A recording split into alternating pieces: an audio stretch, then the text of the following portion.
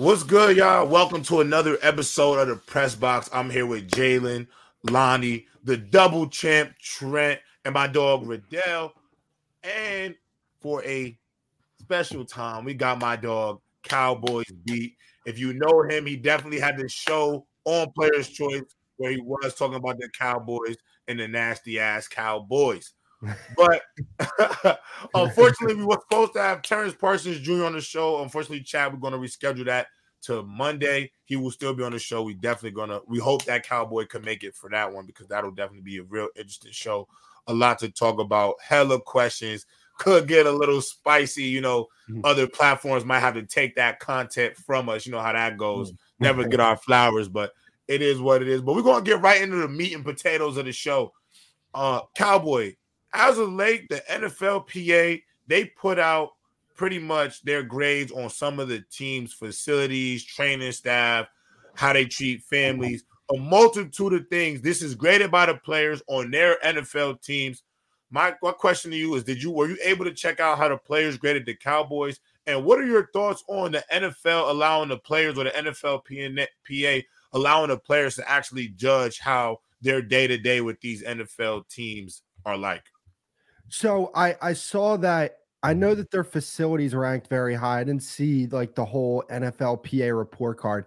But to your second point, I do like the fact that they allowed the players to voice how they feel about the teams and the way they're treated within these locker rooms, because I feel like a lot of times the fans will look at players and kind of say, oh well, you get paid so much money, this, that, and the third. But I mean, it really is important to keep these guys happy, just because, it's good to have a good work environment. And at the end of the day, if you're somebody that goes to a job every day, you would want, the best facilities, the management to treat you right, and all these other things. So, I do like the fact that the NFLPA is allowing them to do this. Absolutely. I love it. Anybody else want to chime in on the thoughts on the NFLPA? I thought this was pretty interesting. Go ahead, Lonnie. It definitely brings light to like certain player situations when they say like, "Oh, I don't want to be here. I don't want to go there," because you can clearly see not all teams are equal, and some teams are kind of shiesty. Like some of the reports from like the Redskins facilities and like the Cardinals and things like that. Like some of them are just like, they make you do what? They make you go through what? Like some of them have like archaic, like just regular dumbbell weight rooms and stuff like that. Then you see other teams that you wouldn't think of, like, oh, they give you free daycare. They give like your spouses all this extra support. They do this and that. So it's like when people are wondering like, oh, why would they sign with this team and not this team? We don't know about all these perks. And like some of these teams, like they be undercutting these players, like making them pay for this, making them pay for food, making them pay for their jerseys, extra gear, stuff like that. While other teams like, hey, we'll give it to you all for free and then some. So yeah, it really sheds light on like the different dynamics of the NBA and how like these different franchises operate. Word. It is interesting to see that the Chiefs were ranked 31st in workplace conditions, and they're clearly been the premier franchise of the past 4 or 5 seasons within the league. So what this correlates towards winning, I do think it's interesting. At the end of the day, I don't think it correlates too much, obviously, with the Chiefs situation.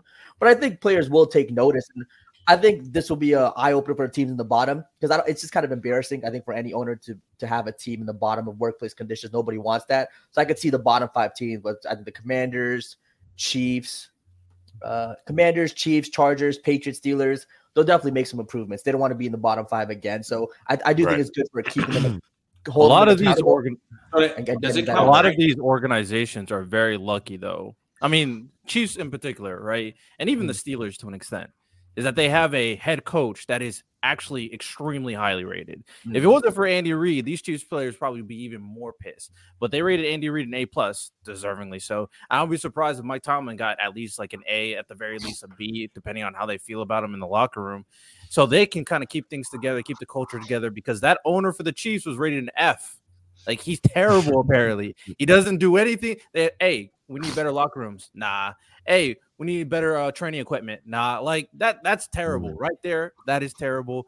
And if it wasn't for Andy Reid, if it wasn't for the coaching staff that plays into what J-Rob says all the time when it comes to head coaching, then this probably would be a worse situation altogether. And if you really think about it, since Andy Reid came here and Patrick Mahomes came here, the Chiefs franchise wasn't really like that as of recently, since the 2000s. They weren't really a successful franchise. So that just pays into, if you got the right coach and the right players, you might be able to make it work. It is crazy to see that. How I know I see some pictures of some of these facilities. A lot of college teams have way better facilities than these NFL teams. I see a lot of these college facilities. That's actually very true. Like Oregon looks crazy, or Ohio State looks crazy. Like some of these college teams are way nicer. And I just don't think I get college football is big, money coming in, but there's no way an NFL team should be behind a college. Bro, be honest, go ahead, Trent. It's because, like, bro, like, when, like, for college, everything has to be a presentation too. When you go on visits, they're going to see that way, like, this is a big-ass weight room. But also, you go to work there. NFL, like my dad say, bring a lot. That shit, you get your work done and you move on. That's not, it's not no special, you like live there. Yeah, like you go there, get your work done, move on. That's why, like, the college facilities, you got, like, when you bring kids from visits, like, a lot of people get parents and they get wild at, oh, look how big, like, Alabama's weight room, good God, like, that shit is crazy. Like, that shit is two flights, bro. That shit is crazy. All types in there. NFL, bro, there's one weight room, a bunch of racks, you get to work and you move on. But does that NFLP, it counts like training staff too? Yeah, so it counts like training staff. Because and the thing is, I want people to also understand, like, I guess players are allowed to, like, write in, I guess, notes about some of their grades. Like, for example, I want to say it was, I don't even want to say the team because I don't want to be saying the wrong team. But one of the teams had like a D for training staff. But it was because they didn't feel like the training staff had enough resources.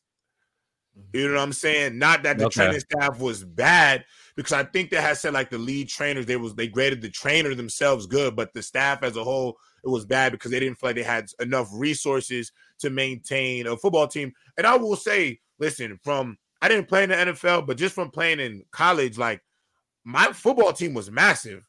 Because you have walk-ons, practice players, then you got the guys that travel. Like, there was a bunch of us. And even when we traveled deep. Like, the UConn had a private plane, and we packed out the whole plane because of coaching staff. So it's a lot of people. And so I do think you got to be honest. Like, football teams are, the roster itself is 53. It's a lot of people for essentially 4 people maybe to manage. It's still a lot, and you don't know what people's injuries are. Some things need more time and care than others. So I think that's a big issue for sure. Like the Jets, bro, we got a D- in family. That's embarrassing.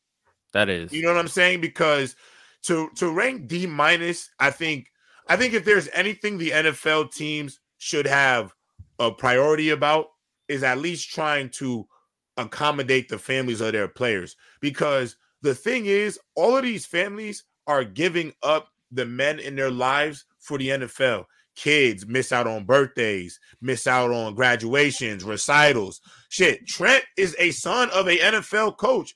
He's lived the life firsthand.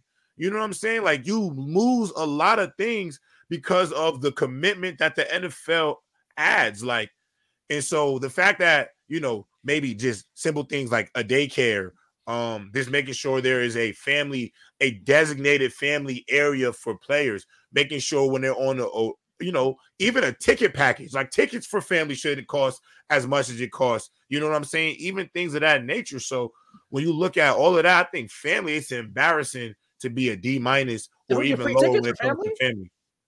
You don't get them free. My main thing is, like, some of the things that are listed are like inexcusable. Hell nah. I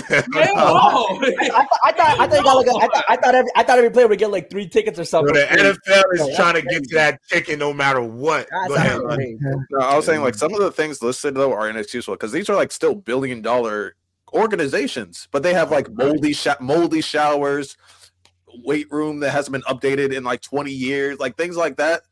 Like some of their medical staff have been working since the 70s. So it's like, they're not with the new type of technology and medical advancements and stuff like that. Like, I don't want no 80-year-old guy after I tear my ACL telling me to, like, slap something on my knee, and I'll be like, no. It's like, so you see a lot of these companies that, like, a lot of these organizations that have billions of dollars in revenue every year cutting corners. It makes no sense. And you know what else? To Lonnie's point as well, this is why a lot of athletes, when they get injured, they don't really rely solely on the medical staff of the team. And that's why you see a lot of them, usually when they get hurt, their agent calls somebody's guy, Kobe's guy, Aaron's guy, we're going to talk to this guy and go out our way to get the best possible treatment because, like Lonnie says, some of the people who are there are just outdated. And I think it's okay to admit that you're just outdated. You know what I'm saying? Perfect example, when Trent Williams was on the Redskins and he had that lump and they kept on telling him it was just a regular cyst. It's a regular cyst. And they told him that for years. And then next thing you know, he goes to get a second opinion because he's starting not to feel right and it ended up being cancer. And then, then he ended up suing the Redskins and stuff like that. Because he's like, yo, I had cancer this whole time. You kept on telling me it was just like a cyst or just like a little infection that would just go away. But I had cancer for years. And you guys didn't say anything to me. So yeah, some facilities, some organizations definitely deserve criticism. But what is surprising to me when I was looking through it is, I'll be honest, I just looked at the Cowboys. You know how we criticized Jerry Jones for putting too much of a spotlight on the Cowboys and X, Y, and Z. If you look at all the rankings, bro, they're high in so many things. They're like tied for first in so many categories. And you look at it like, yeah, we criticize Jerry Jones, but he takes care of his players. He takes care of his facilities. He's really that guy who's making sure that they have the best that they gotta have. And that begs to something I think Jalen said. At the end of the day, we see the Chiefs being second to last, and we see the Cowboys being basically on top. And then someone said the Bears are ranked really high. Like, does this even really translate to winning at the end of the day? Nah. Hold on. There's some context to that. Go ahead, Cowboy.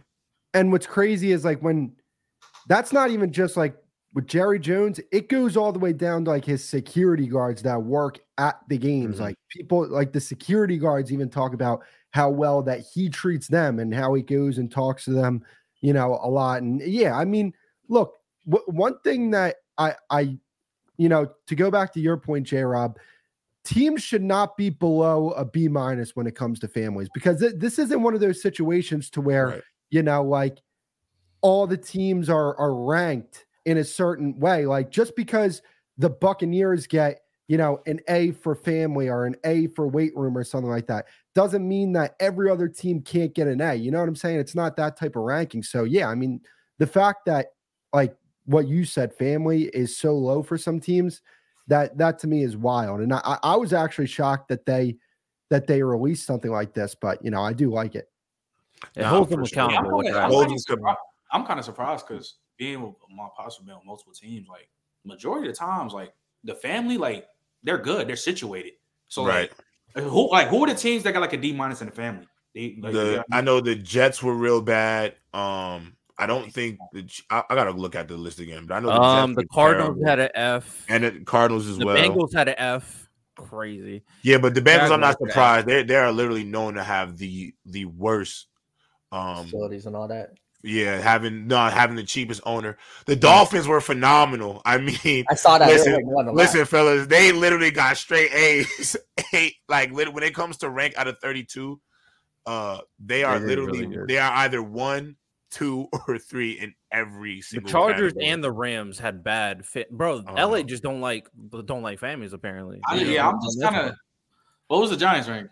So I'll give you you want the Giants full rank. The Giants ranked. I know the owner. Oh wait, hold on. Here we go. Mr. Mara, he probably gonna look at the entire thing. I'm about to look for the whole thing. Head coach, I can tell you this: work conditions, Commanders were 32nd. Working conditions. That's not surprising. That's insane. Head coach Josh McDaniels was the worst. And then willing to invest owners. Number 1, Stephen Ross of the Dolphins. Actually, Clark Hunt of the Chiefs. He was the worst one. Yeah, F-, bro. That's what the Chiefs owner got. That's crazy to me. Wow. The Giants, I just found it. They're 8th overall. Like they actually have really good ratings all the way around. And it seems like the players, for the most part, it's a bunch of B+. They got an A+ in training staff, and then A- in team travel. So they travel really good. Hey, so Sirianni got an A. Were we too hard on Sirianni? Because they give this is voted by his players. They rocking with Cuz. I feel like this. I think we're not too hard on Sirianni, but that last report that just came out about what with his bodyguard, remember the dude that had the altercation with the 49ers player with Drake Greenlaw? Mm-hmm. Yeah. They said it was a report that like when Big Dom was off the field, it caused Nick Sirianni to have more arguments with the players. I'm like, that can't be. He helped them keep him in check, is what they says. Like he was, he's argumentative apparently, so he gets into more arguments with players when he's not around. He calms them down, which is crazy for a head coach. By the way, you a grown ass man. I ain't gonna lie. I feel that. I like Sirianni, man. He got some chutzpah to him, but I want to move on to this question, y'all. I really want to talk about this because I feel like this conversation is coming back around. Obviously, Justin Fields was on a podcast with the Sun God and his brother Equanimeous, and pretty much he talked about how like they asked him about him, unfollowing the Bears and things of that nature. And, he said, I just don't want to see football right now. I'm on vacation. He's also come out vocally and say, he kind of wants this situation to be over with. But Ryan Poles says something really interesting, and he pretty much put out a statement when asked, about the situation. Is like, I want to just do right by Justin. And clearly not doubling down to say that Justin's going to be our quarterback, kind of leaving it in the weeds, but also saying like he might be up for grabs. Like, we're going to do what I think is best for him.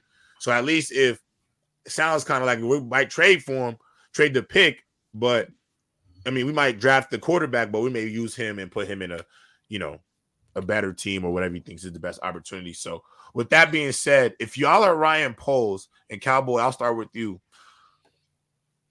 What would you do with the number 1 pick in the draft? I think you got to trade Justin Fields because here's the thing, right? So what do we project that Justin Fields is going to get in another contract? What, neighborhood of $40 to $45 million, somewhere around there, we would assume.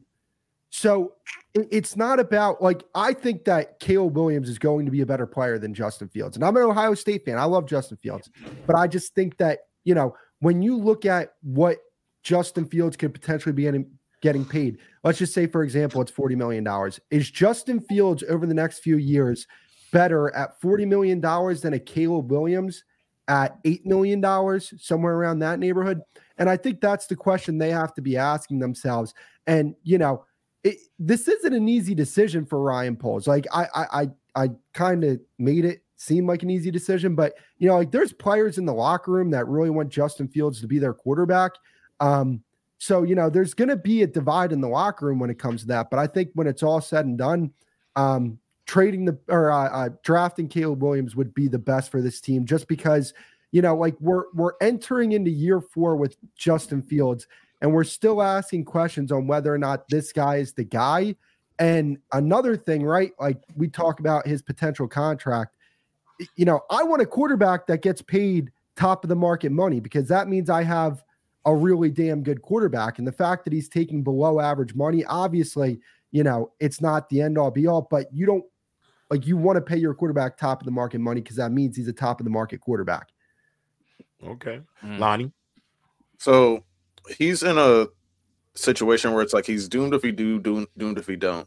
Right. Because the players, the fan base, they want Justin Fields. Caleb is the much better prospect, but their best player on offense, DJ Moore, I think he said yesterday, he's like, he wants them to pick MHJ. Mm-hmm. So it's like, I feel, to me, like the objective way, because I also feel like Caleb would probably rather go home and be in Washington, and he's kind of made little hints here and there that that's what he wants to do. So I think the best thing to do overall would be like keep Justin for one more year, trade you, because Caleb's gonna get a haul.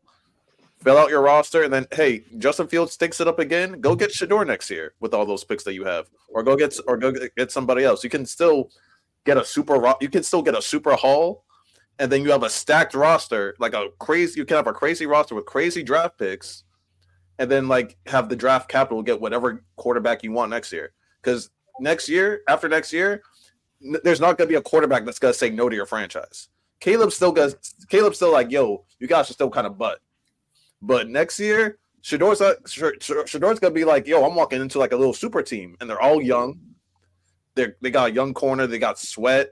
They got Kmet, DJ Moore. So like if they do trade back, they can get like maybe neighbors or someone later in the draft. So it's like, yeah, they can have a super stacked young squad with a hella draft capital if they decide to trade it and keep Justin for another year. And if he works out, then do what you did with Jordan Love. I think the quote I think the quote when he said, "I want to do right by Justin Fields," I think the writing's on the wall. Justin Fields is going to get traded. I just think he's going to make an effort to put him in a good situation. Maybe trade him to a Pittsburgh. Maybe trade him to a Denver. Just a team that's maybe not in like a full rebuild, but has some pieces where he can still succeed. I just think keeping Justin Fields and passing on Caleb Williams, it just leads to arguably being the worst decision ever based on the potential of Caleb Williams. We understand Caleb Williams. He's been hyped now as a generational talent for a couple years now. It's almost like skipping over Andrew Luck in basketball. It's like almost skipping over like Victor Wemby. You just don't do it. There's just certain talents that there's so much upside to it. You just can't skip over it, because if they do skip over it, Caleb Williams has a phenomenal rookie season and it goes on a stretch where he's winning Super Bowls, whatever, you're going to be looked at as the guy who passed on a generational talent. And if they take him and he flops, it's still kind of like, okay, everyone thought he'd be great. And if he really flops, it's like, okay, everyone thought he'd be great, and you don't take as much heat because everyone thought he would be great. So there's just too much to lose by skipping over Caleb Williams. So I just think they're going to trade Justin Fields, draft Caleb, but they'll make a concentrated effort to put Fields in a good situation and not some kind of really rebuilding bad team. Go ahead, Trent. I think y'all know how I do number one pick. I would draft Caleb. I just want to talk about what Ryan Post said, because I like the approach he came with it, because I rock with Raheem Morris, but what he said at that press, I think that was kind of OD. Like, it was kind of the fact. It's the truth, though. It's the truth, but I know it's the truth. But like, you could have said it. That's as listen. The other GM for the Bills said pretty much. Yeah, listen, the GM from the Bills said, listen, I picked Josh Allen because if it worked, if it don't work, I ain't finna be here anyway. So listen, bro, these boys was out there telling their truths, bro. Them boys out there. It was on that podium telling their truths. I feel like at least I like Ryan Post's approach with, because at least that if they trying to trade him, they're not trying to trade him to the dirt.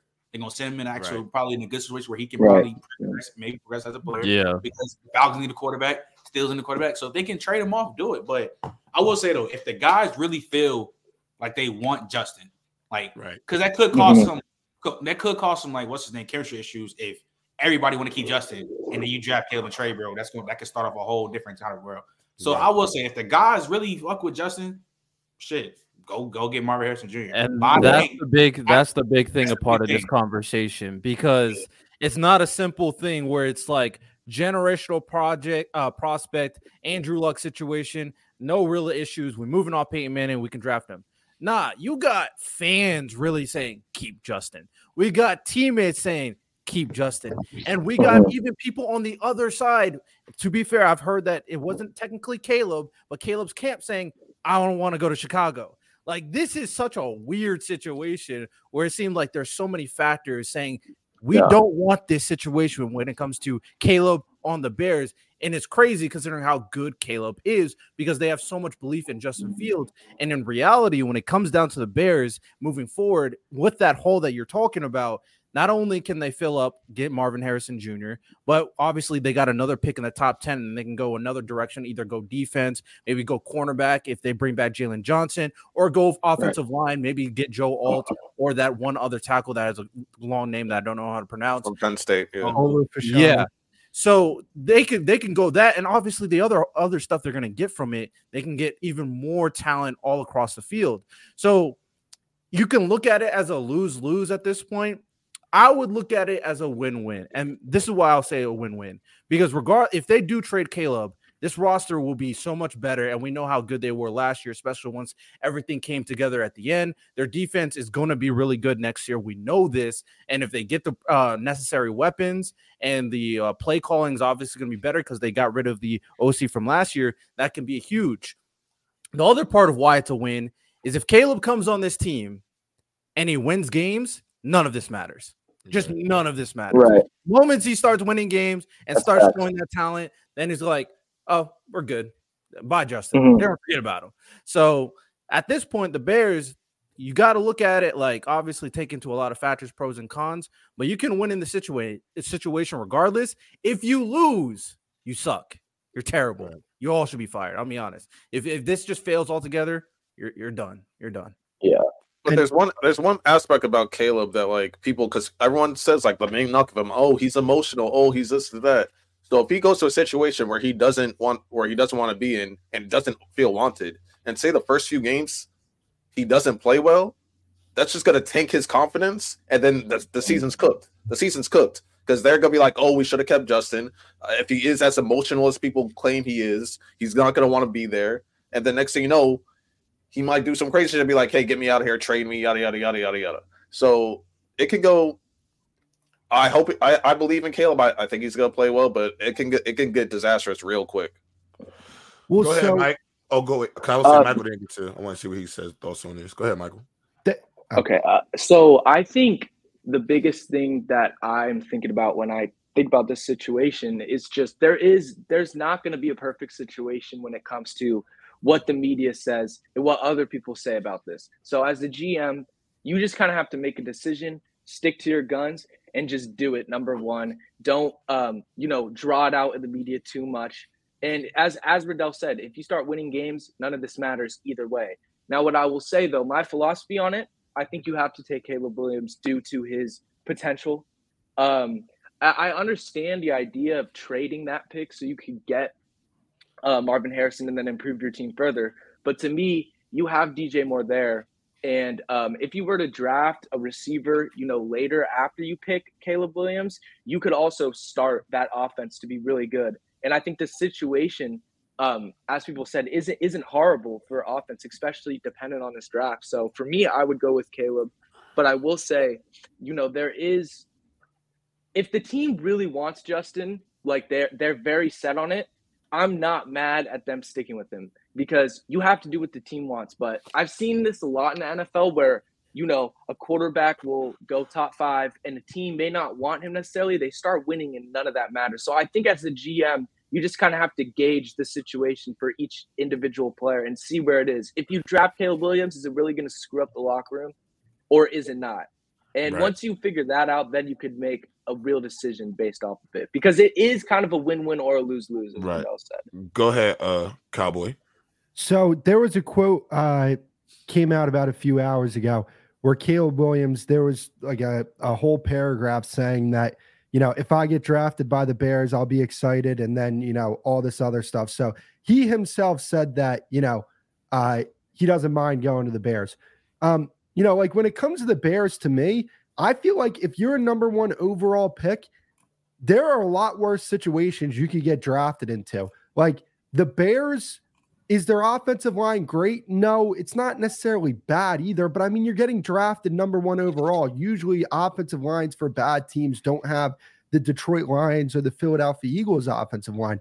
And then like he's going to have guys to throw to. DJ Moore, Cole Kmet, they could go get another receiver in this draft. So, and not only that, they picked up Shane Waldron from Seattle. He was with LA with Sean McVay, and then he really helped out with Geno Smith's development over there. So I think that there's a lot of things in place over in Chicago that would excite me if I'm a number 1 overall pick. And like, look, if Caleb Williams is who we think he is, why is it crazy to think that they can't get a wild card spot next year, right? Like if he's CJ Stroud his rookie season, like what CJ Stroud was, like no doubt about it, that team can make the playoffs. Their defense improved big time down the stretch when Eberflus took over the play calling. So that's as good of a situation as you're going to get if you're, getting picked number 1 overall. So, I mean, I could definitely see why Caleb, came out earlier and said that he'd be excited to play there. Well, I honestly, to be real with you, I think they're going to draft Caleb Williams. I think that is probably what you're going to have to do. This feels like a Zion, Victor Wembanyama type of thing. Like you don't really have a choice. This kid is the one. However, if I'm Ryan Poles, I'm going out my way to try to build around Justin Fields. I think if we're being realistic about the situation in Chicago, we've given a lot of grace for a guy like Trevor Lawrence in terms of his development as a quarterback when he's had a debacle of a start with his coach. He finally found some level of stability, and he's still going through his ups and downs with his development, and there's still question marks about what he's going to be, but the Jaguars are going to buy into him still. And when I look at Justin Fields, And this is why I don't. And this is why I say sometimes I think as football fans, dual threat quarterbacks specifically aren't really graded with the same level of patience, because Justin Fields has had one of the most irresponsibly handled coaching staffs and front offices in all of football. The mishandling of Justin Fields has been absolutely atrocious, and nobody talks about the disservice of the Bears. And now, not only the disservice of the Bears that they have done to him, but let's be real with you, Justin Fields has found ways to thrive through all of the madness. Through all of the madness. And if we're being frank, if he doesn't get hurt, fellas, they might potentially be a playoff team this year. Let's not forget the only reason they have the number 1 pick in the draft is due to the fact that the Panthers were horrible. And so they wouldn't even be in this situation. And so if I'm Ryan Poles, I would go out my way to get the O-lineman, go get Marvin Harrison Jr., trade down, I would take for ransom. If the Commanders want this number 1 pick so bad, I want Jahan Dotson or Terry McLaurin. I'm going for it. I'm going to stockpile Justin Fields with as many weapons as I can. And if it doesn't work then, we have a stockpile of picks, assets, and we're already going to probably have a high pick. If there's a quarterback we like, or fellas, they have so much cap space. If there's a quarterback we want to buy, we can go do that next year with this ready-made roster. So I just feel like, for me, Ryan Poles don't got to overthink this, especially, and I'm going to go Bama with this one, especially if Justin Fields, has captured the hearts and souls of Chicago. If I'm taking a page out of Bama's book. If them boys in that locker room is ready to run through the wall for Justin Fields, and the city is ready to run through a wall for Justin Fields, and I listen to a lot of different personalities on TikTok who cover Chicago sports, if the fan base and media believe in this kid, why can't Ryan Poles and the Bears organization believe in this kid? And if you don't have the faith, why did you bring him here in the first place? And there's no way with an objective lens, the guy overseeing the team looked at the facilities he put around this kid and said, I put him in the best opportunity to succeed.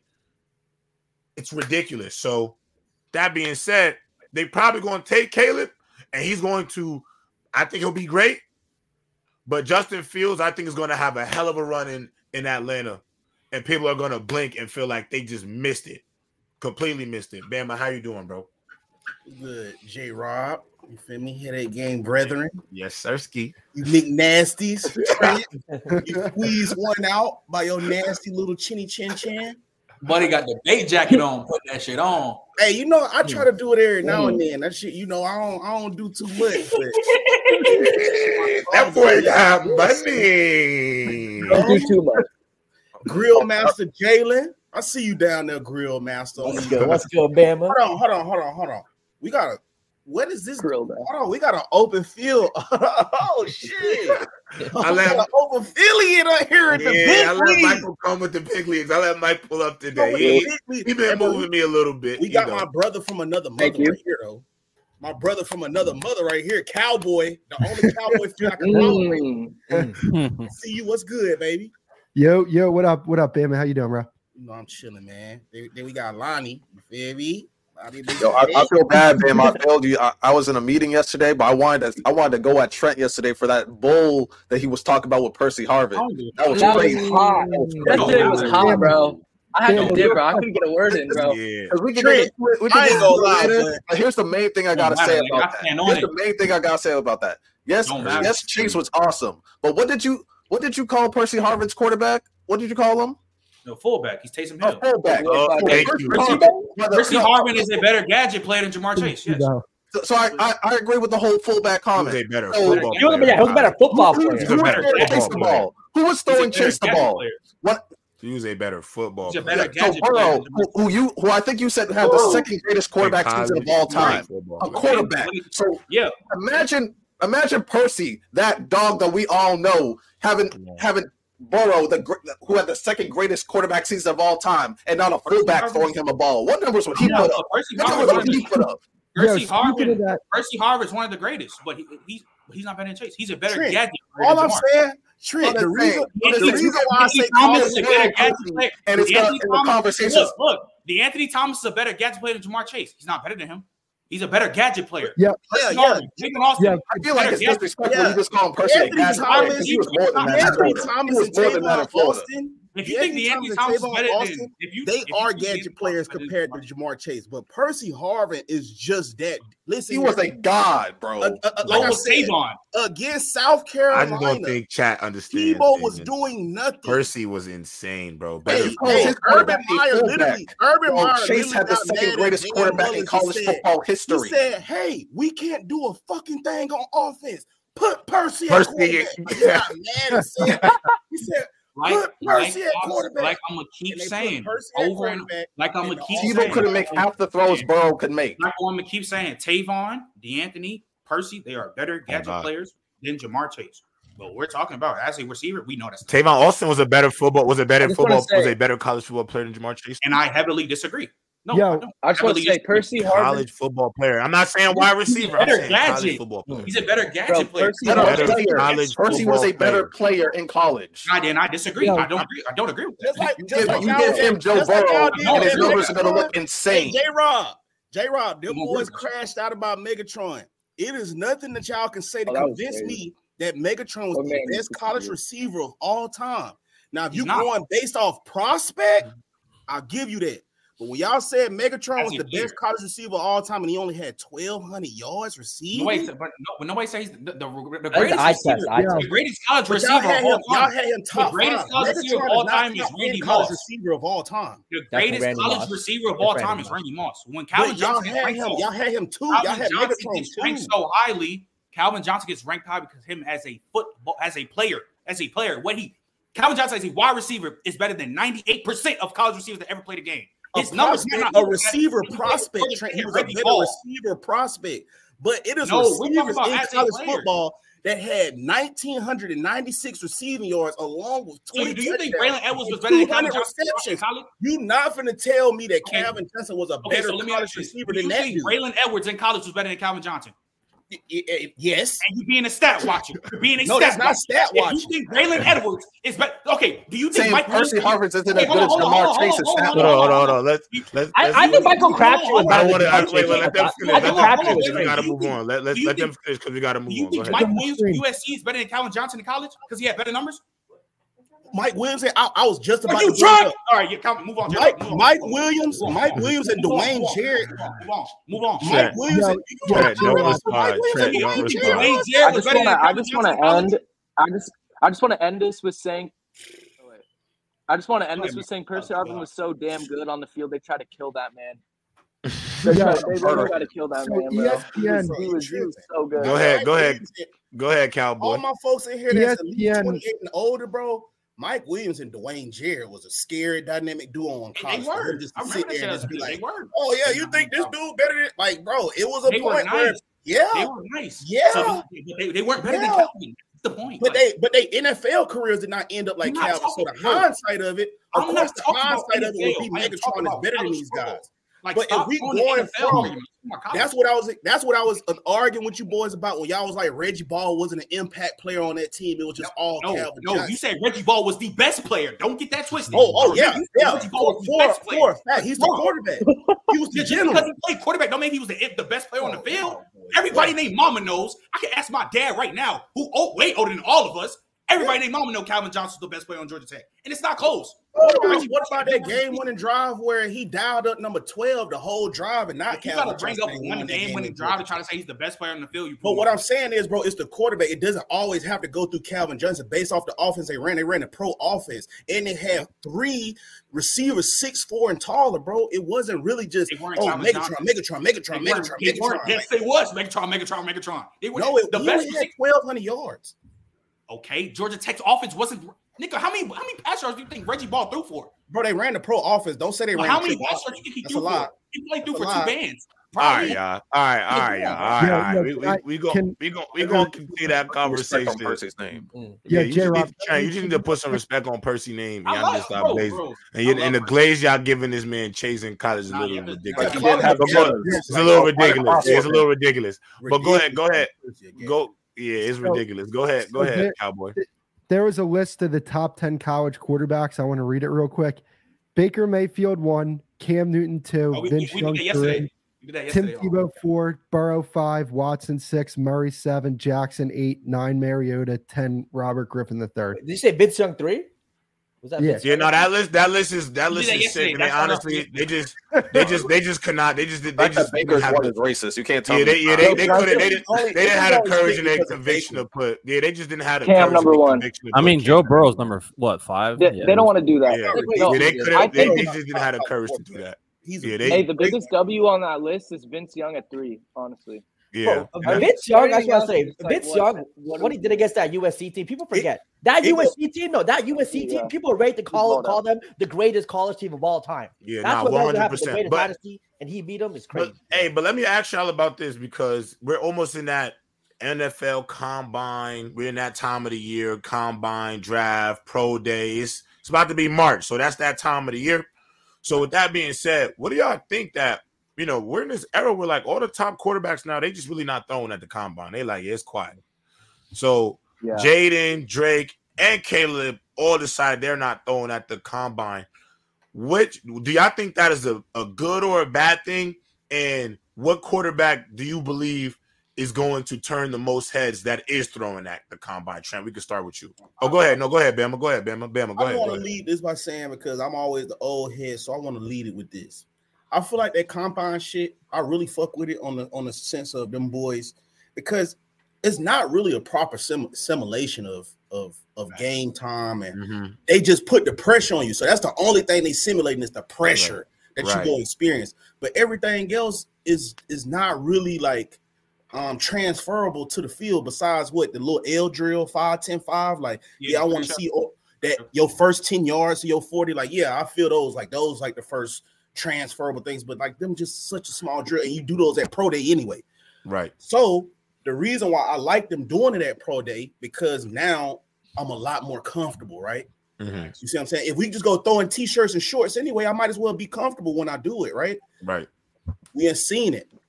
Pro days. Johnny Manziel won his pro day coming in the shoulder pass. He probably wouldn't have got drafted. You heard Jerry Jones talk about, I thought about drafting man. You see what I'm saying, though? They get it from them pro days. Zach Wilson became the second overall pick from rolling to the left and flicking it back right and catfish. Put the whole nation in genjutsu. Did it catfish J-Rob? That boy lifted up and put his Sharon gun on. Everybody was pissed.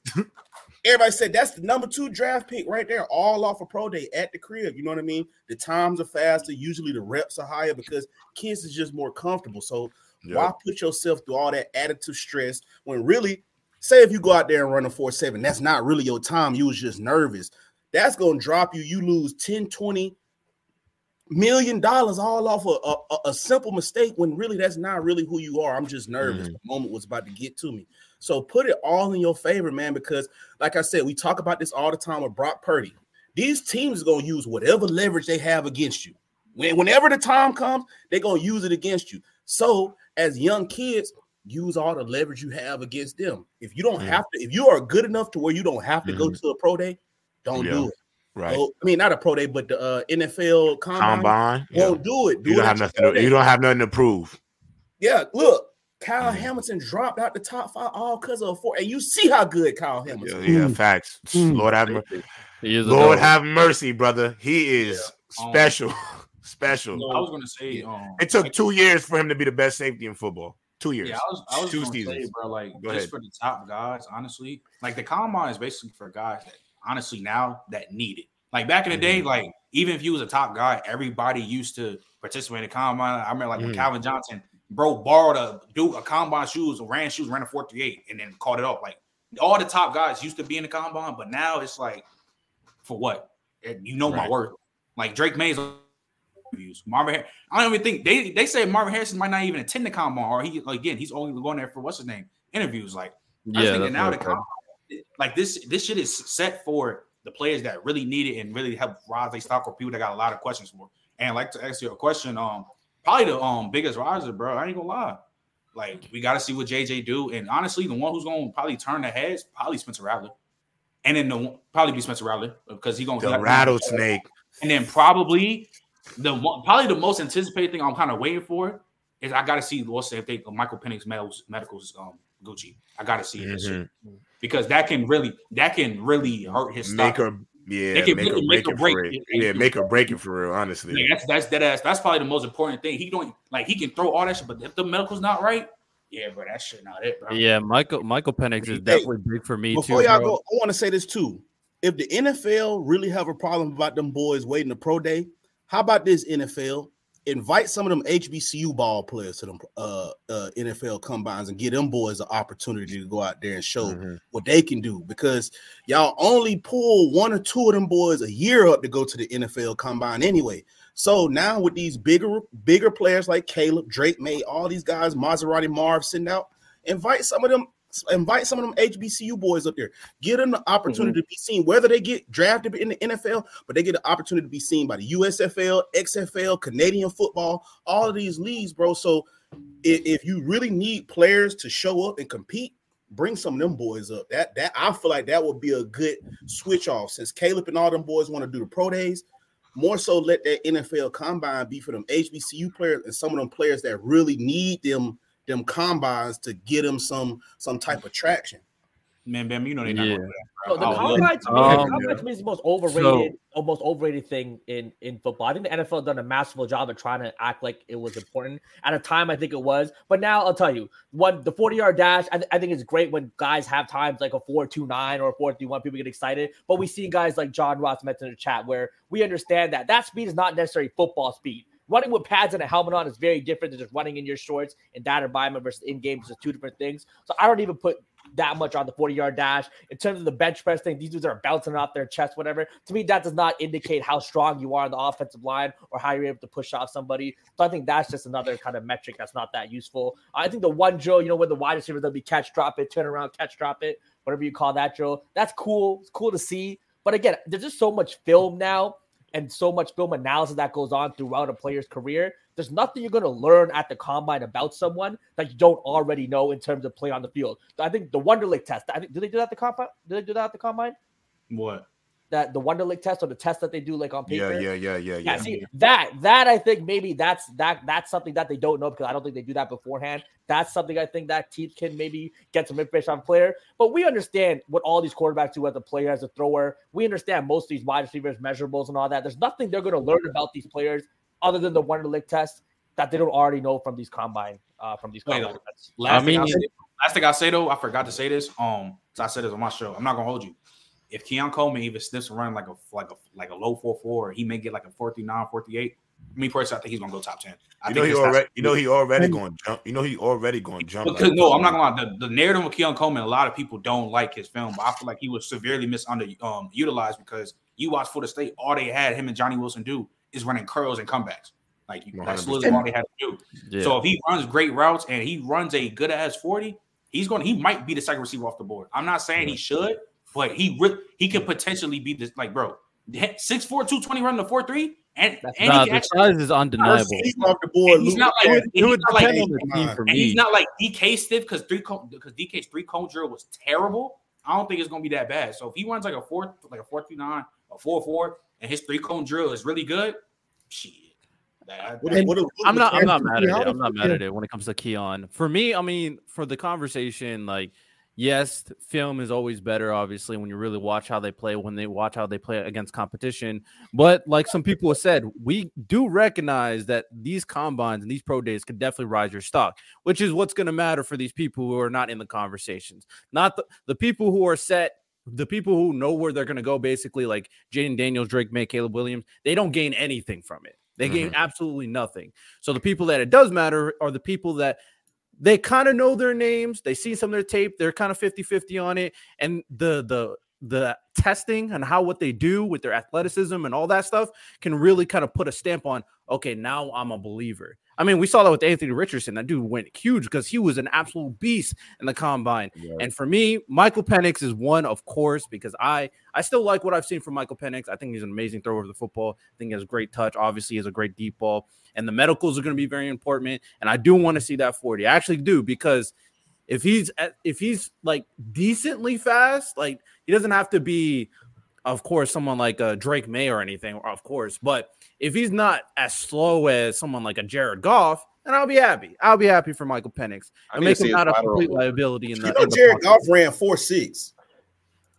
Yeah, that's I want to be faster. Bro, how often do you run Jared Goff right now in the NFL? Do y'all not know like what speed is, bro? Like, I'm just saying, how often do you run in a straight line in the NFL? No. When you ever run in a straight line? What you're saying, Bama, is fine, but when we talk about in the NFL right now, there's a lot of issue with Jared Goff because when they put pressure on him, he struggles getting handling that pressure and escaping that pressure. I'm just hoping Michael Penix is better. Speed, though. That's his lateral movement. Be better than that's not speed, though. That's not speed. That's not speed. That's lateral movement. I know. Straight line speed is not that. Straight line speed correlates to the NFL game is not that much. There's plenty of guys who could be way faster, cutting, turning, and doing all that. When do you ever really run straight line?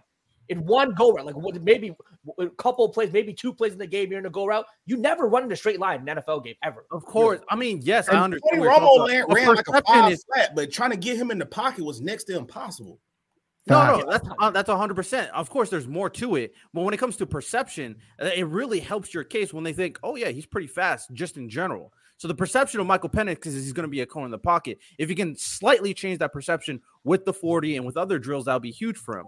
And the other guy I do want to talk about real quick is Bo Milton, because he is like a athletic beast from what I've seen as a quarterback. He's huge. Did I say he got the best arm talent in the draft? Oh, that's Josh Allen. Joe Milton has Josh Allen. If you like Josh Allen, you better like Joe Milton. I have to see it translate, but if we're talking about the athletic freak in the quarterback position right now, he could be a huge guy who could rise his stock extremely, and he could be someone like. Okay. All right. The problem with Joe Milton. I'm just saying he can rise his stock. 100% rise his stock. Okay. Can he not? Trent, he threw the ball 92 yards. He's terrible. He's terrible. The problem with Joe Milton though is that he also bombed the Senior Bowl.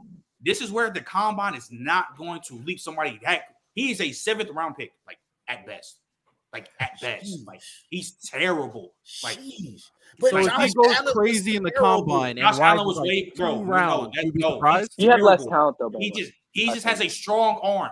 That none of that shit applies to the film. And I know y'all watched the Senior Bowl. Yeah, I'm about to say he was the worst player in the Senior Bowl. He had the worst performance in the Senior Bowl. Like, and to be honest with you, I hope he gets better, but like I can't. They love their quarterback athletic freaks. That's the new NFL nowadays. Yeah, that athletic quarterback freak. You know what they want. You know what this? Maybe he could play tight end. Joe. Yeah, I'll say he a Jordan Reed type of you. Hey, y'all need to save all these comments right here for March 1st. All right. And hey, to be honest right now, we only got 2 more days left in Black History Month, and y'all already putting it's not valid, we have to keep saying about crazy comments. Bro, I'm just saying we're talking about athletic ability, but I don't think listen, I'm supporting a black quarterback always, listen, like you got to be honest about what Joe Milton is. Like, he's not that great. He's not. And to be honest with you, he's not that great. He's not that great. If he goes crazy in the combine, people are going to look at that. Go ahead, Cal. He's going to be lined up like this, coming off that edge. He could play D end. He could play D linebacker too, though. I ain't going to play linebacker. Yo, listen. Think about like this. His eyes as a quarterback, you're gonna understand. Like, listen, I'm not saying that he can't play in the NFL, but I just don't see the quarterback. He's going to have to surprise me. But Cowboy, you want to say something? Yeah, no. When it comes to Joe Milton, I think there's a difference between being able to throw the football well and being a quarterback. And I think that Joe Milton is a far reach from being a good quarterback. I think there's a difference between the two. And then, like, when it comes to the combine, right? The main reason why this is around still, because let's be honest here, organizations are telling their coaches to stay back. Like, they're like, nah, you don't need to come to the combine. You're good. They're bringing analytic department guys instead of those coaches now. You know, like the combine is like for the MLB, the winter meetings. That's where all the teams get together and, you know, talk about potential trades and get information on certain things. You know, that's like, to me, seems like that's a big reason as to why the combine's still around, because like the Lions said it the best. The front office from the Lions said it the best. Combine's great and all, but we're building our board based off the tape that we watch. And let's keep it real here. You know, 2023 draft, Lions probably had the best draft out of everybody, just looking at, you know, outside of the Texans in when it comes to year one production.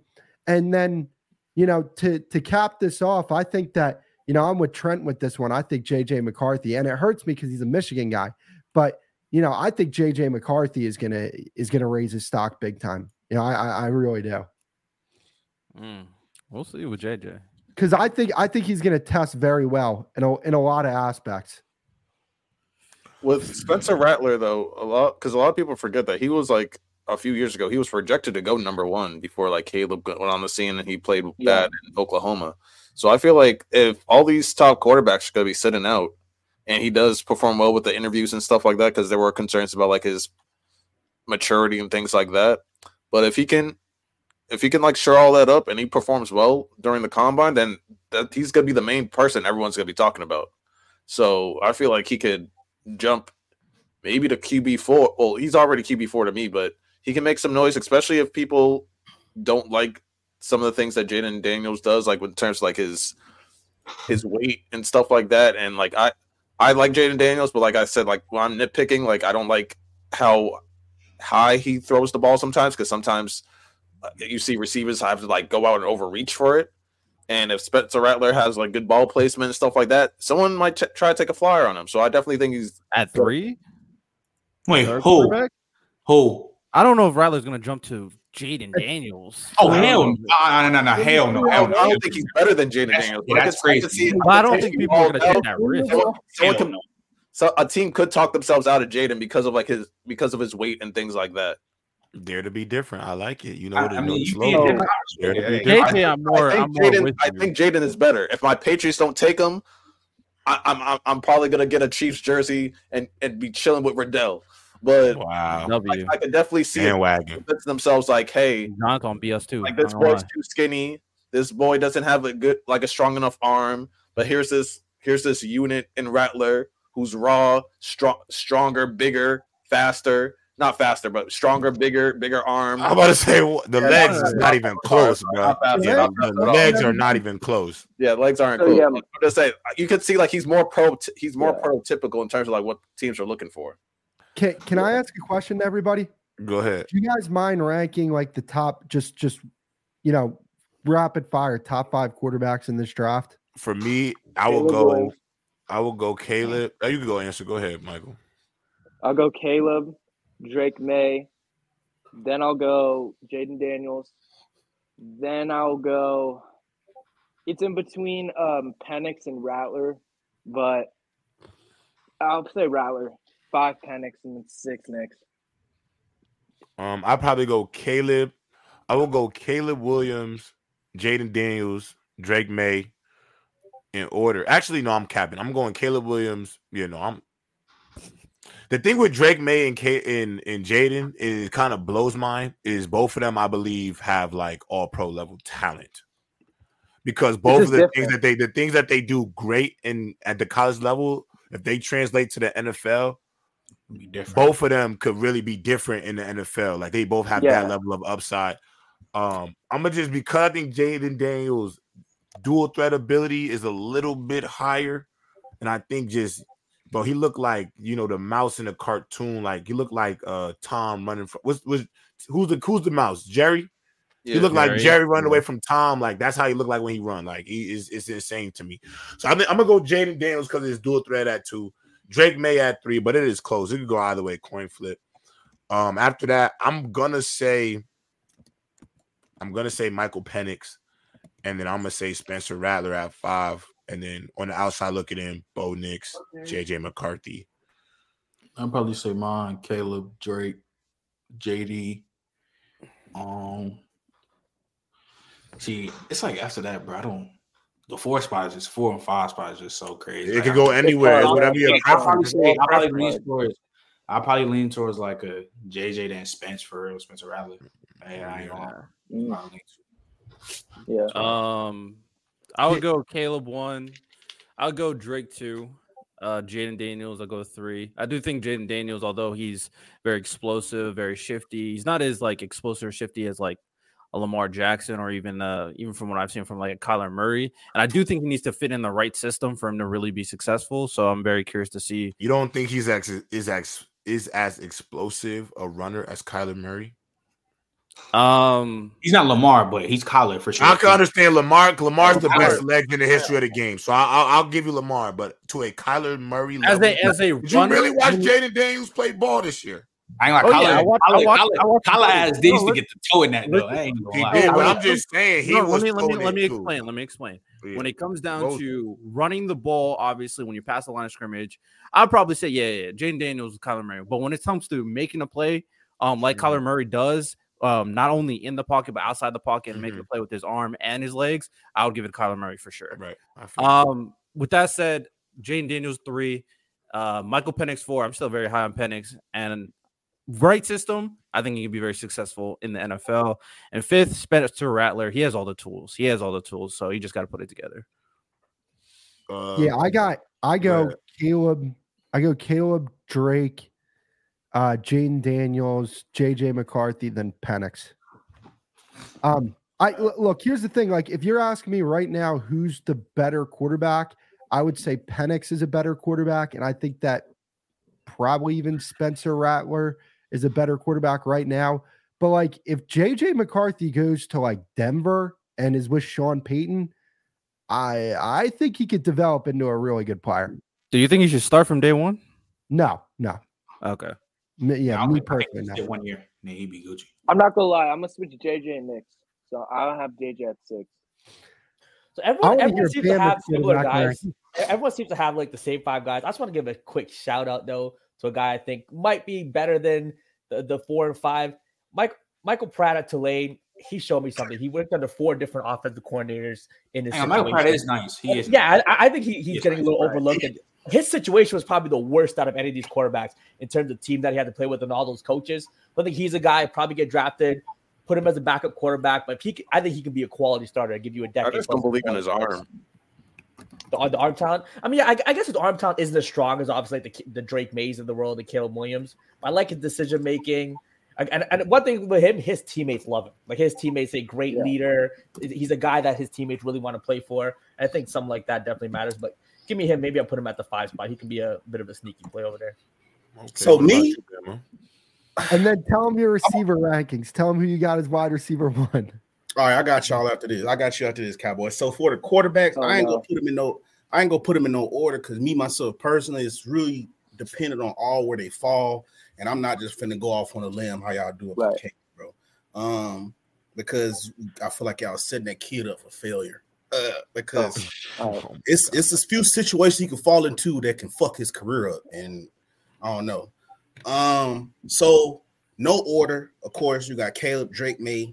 Me myself personally, one guy in there that's people go sleep on that's gonna have like that Brock Purdy type of value. Sam Hartman, don't sleep on him, especially where you go get him 4 to 6 rounds, 4 to 6. That's gonna be a solid quarterback that could come in and run your offense. Not DJ. Okay, I'm looking at that DJ Ungulate. Fuck no, but Spencer Rattler. I like Spencer, bro. Like I like him a lot. A lot of his shit is between the ears. Him like trying to lower his arrogance. You know what I'm saying? Hopefully, him having to go to South Carolina, he got a little taste of humble pie. Right. I like Spencer Rattler. Man, I'm sorry, bro. I got to go with Joe Milton, bro. I gotta go with Joe Milton because of the physicals. Y'all love all these. This is my turn. This is my turn to take a big, strong man. Everybody love big, strong men. Physical man. I can't like the big, strong man I like, but y'all can like the big, strong men y'all like. That's crazy. Please say pause. Please say pause. No pause. Okay, No so pause, you mean no to tell pause, me you mean to tell me you like the worst quarterback out this draft class? And oh yeah, another sleeper too. Another sleeper too. Hold on. Way to be different, man. You tried to but that's too different, bro. Like, no. I ain't trying to be different, but I fought with Jordan Travis too, though. I ain't trying to be different, bro, but I can't ignore somebody throwing the ball 90 yards, bro. When y'all sit and gag Patrick Mahomes and Justin Herbert, the reason why they be better than these people. But they can do it with accuracy. They can do it with accuracy. You know why? Hell, Bama, you know why we give them accuracy, praise? Lonnie? Bama, you know why we give them praise? Because when they throw the deep ball, at least the receiver can catch it, not throwing it to the stands. Not throwing it to the other ops. Not throwing it to the other teams. Like, come like, you being too different, bro. Like, you being too different. I just like Joe Milton physicals. Anthony Richardson only showed you one game. Josh Allen really came out of nowhere. He was playing y'all comparing it to Anthony Richardson now, bro. You don't need to because he got mad at how much I praised Anthony Richardson going into the season. It was tough. Wait, Jalen, did he not go top 5 still? I said he was still gonna go top 5. He still went top 5. He I said did, which was nasty work, bro. No, it wasn't nasty work. I was nasty when he. But that combine helped him a lot, though. He had like 53%. And Bama, you know what? You know why it wasn't? Oh, so now it's nasty. But that same combine that you was just talking about that these players don't need. He went to the combine, ran a 4.4, because he needed it. but you said that don't make you. But you also said it won't make you jump up dramatically. He went number 5. Wait, let me say something too. About clip this. Combine went crazy for AR. 100%. Clip this about Anthony Richardson right now. If the Colts draft well, have a good offseason, the way that we talk about Kirk Cousins, that tier, A-Rich gonna be in that tier by the end of next season. If that team improves, he ain't lying though. He's not lying. He's not lying. AR is gonna have. Listen, AR's physical tools. If he plays well, his physical tools so undeniable, bro. Like it's gonna be the same thing with Justin Herbert year 1 when he first came out. The numbers and stuff, the talent going to just ooze off the screen where you can't deny that this is a top. He could easily be top 10 in one season, bro. Easily be top. I'm going top 12. He could be top. Bro. This could. I know y'all don't want to hear this shit too early. This could be Cam Newton with the Josh Allen arm. I'm trying to go. Cam Newton with a Josh Allen arm is crazy. No, if I told you Cam Newton with the Josh Allen arm, what are you gonna say, bro? What are you gonna say? J-Rob for the Shane Steichen, bro. He's a genius, bro. He's a genius. J-Rob, mind you, he has a top 5 running back when healthy coming back. They're gonna draft well. MVP dark horse, if you ask me. And he has talk about it. The same way how Jalen Hurts had that one big year, AR had that same year on the Colts, bro. Facts, bro. What I'm saying, you would need the weapons to really take advantage of his arm. Brown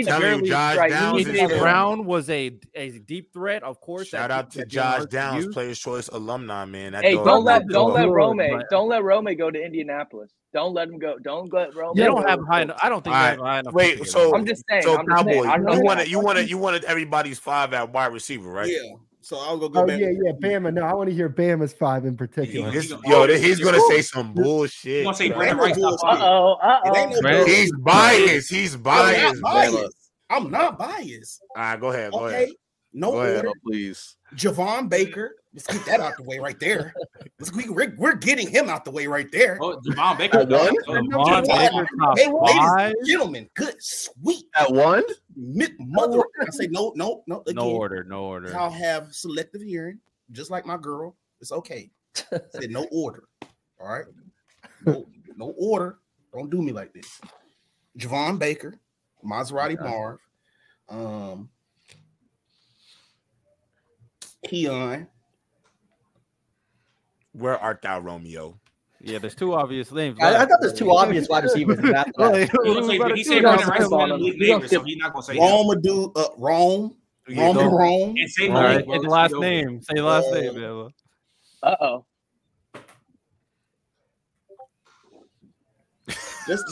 Just to piss Trent off.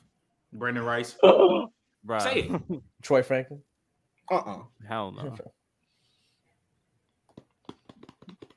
Just say it, bro. Say it, bro. I'm going next. I got one. I got. Luke McCaffrey. Bro.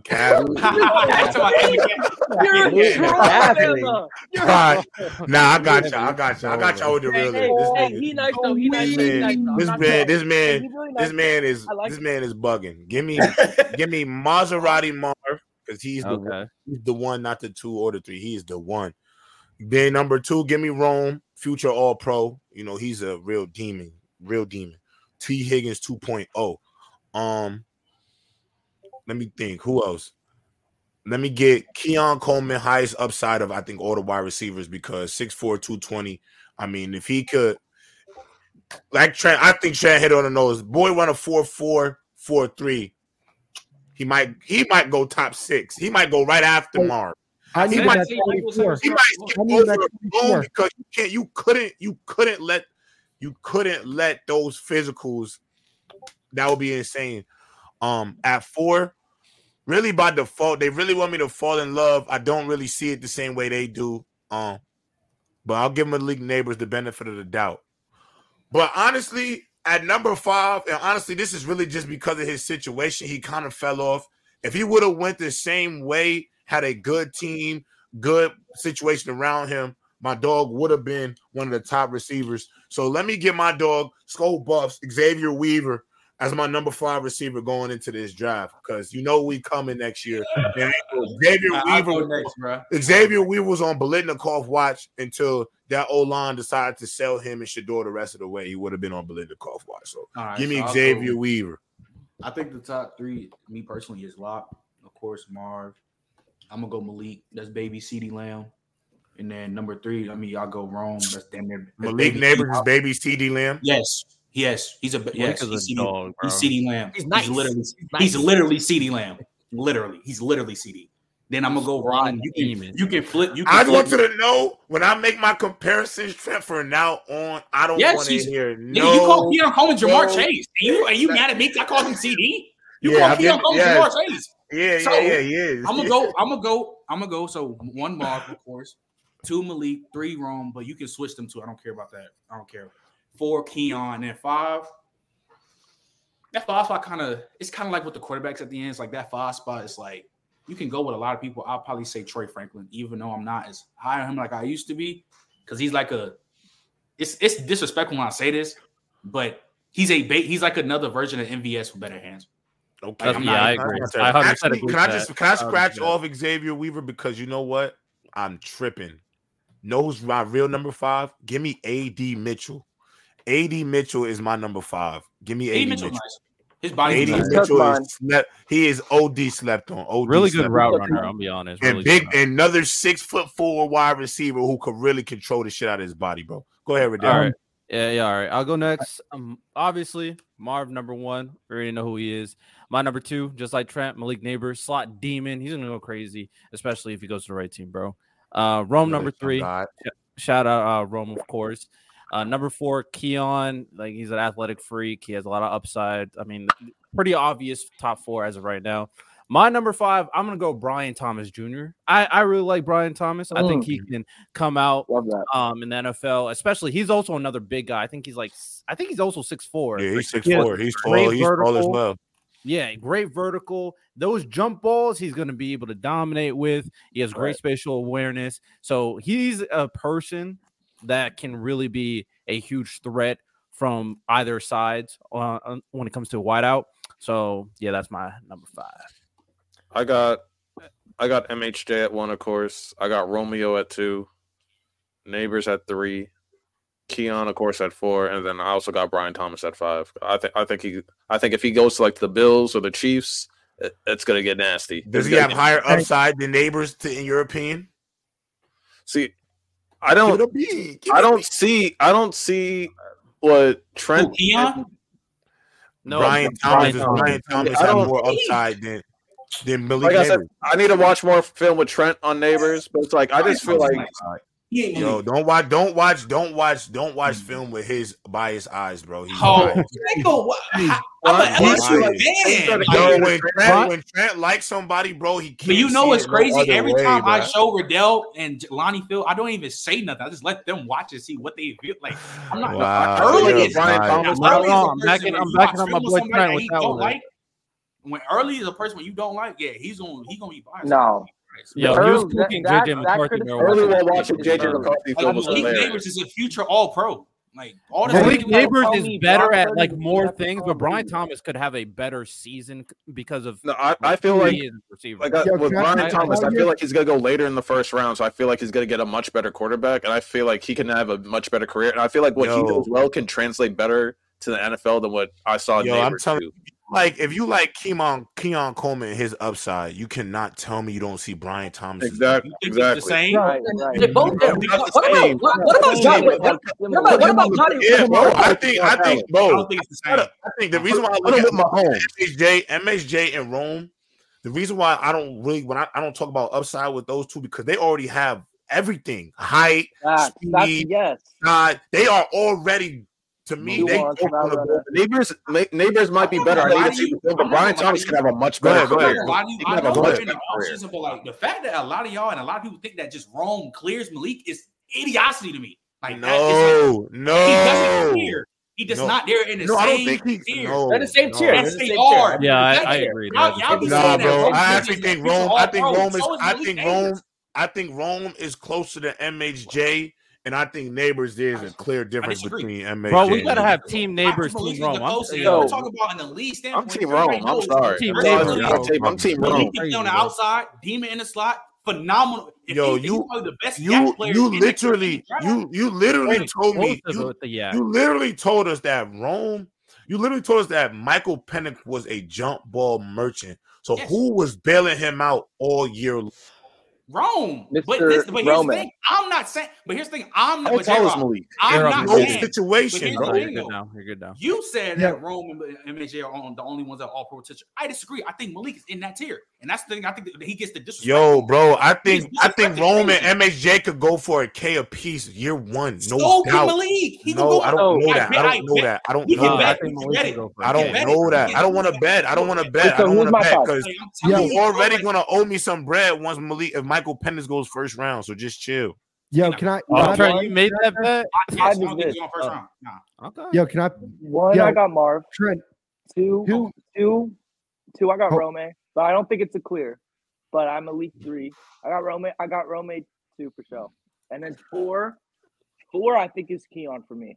And then 5, I would have either AD, BT, one of those two probably. But I want to name one name that I don't know if I put him top 5, but I think it's in the conversation for 10.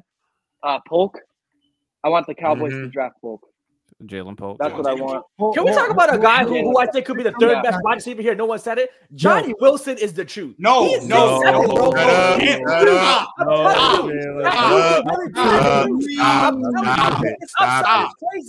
upside is crazy, but Johnny Wilson has to move to tight end in the NFL. Okay, that's some people think he's 6'7" with mid hands. How does that work? And that's the only thing too. His hands are not great. I see people say 240. 240, but still, I'll say this right now. All them big receivers got iffy hands, though. No. That's all them big receivers got iffy hands. Remember JJ Arcega-Whiteside? He was supposed to be a demon. 6'6". I'll tell you this right now. I'll put it like this. If he moves to tight end, he has top 5 tight end potential. Lock. Like facts. He has to play tight end. Because realistically, Johnny Wilson is 6'7", but he moves like he's 6'3". Like he can move. But as a wide receiver, hey, wrap this up, Trent. Finish your comments. I want y'all to put your GM hat on because I'm gonna ask you. You don't mind if I get my 5 in after his? Go ahead. I got. It's kind of similar. Harrison, Neighbors, Rome, Keon, and then Brian Thomas. One thing I want to put out there, Trent, real quick. Who's your Malik Neighbors comp? You said CD. Hey, who played alongside Malik Neighbors in college? Brian Thomas. Hey, you think that would work in the NFL? Brian Thomas playing across. Oh, Brian Thomas playing with CeeDee. Oh yeah, that's. Oh yeah. Y'all need to get him because Brandon Cooks is starting to fall off because he's getting old. We need a receiver. I'm on the same page, Cowboy. Junior at 24, and hey, we go in the divisional round this year, baby.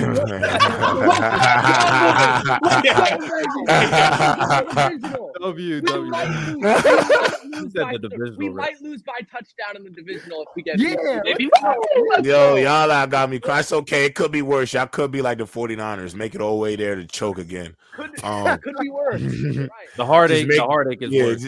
The heartache. I want to say it's just a fall. It's just a longer fall down, brother. But with that being said, I'm gonna name some running backs, fellas. I'm gonna name some running backs, and because we have a plethora of free agent running backs, that fellas, we got some guys. DeAndre Swift, free agent.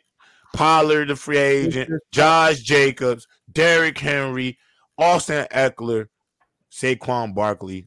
Of that group of running backs, which one of them do you want to see, or which one do you think in the right situation has an elite season? And if all you niggas say the same name, I'm sending y'all ass to the gulag because he just told y'all. Derrick Henry to Dallas, that would be crazy. I gave niggas a list. I promise. For the next 40 minutes, it'll just be me and J Rob. I dare all you niggas to say Saquon. That's not. I dare all y'all to say Saquon. I'll start with it first, even though Saquon's staying, bro. I dare all y'all. Yeah, but like. Even though it was a Cardinal sin, what I was about to say, because I'm not gonna lie, Saquon to the Cowboys would be like one of the greatest things on earth for that offense. What are we talking about? I would lean towards Saquon going to the Chargers. I mean, going to the Chargers. You got Justin Herbert, you got Jim Harbaugh. You know Jim Harbaugh likes to tote the rock, and you actually have a running back who can move in between the tackles. Unlike Austin Eckler, because everybody's finally realized he's a fantasy football merchant. So if you bring Saquon Barkley to the Chargers. You draft like Brock Bowers, you get another receiver because Keenan Allen, of course, Keenan Allen's still a dog. They cut Mike Williams, so they probably going to address the receiver room again.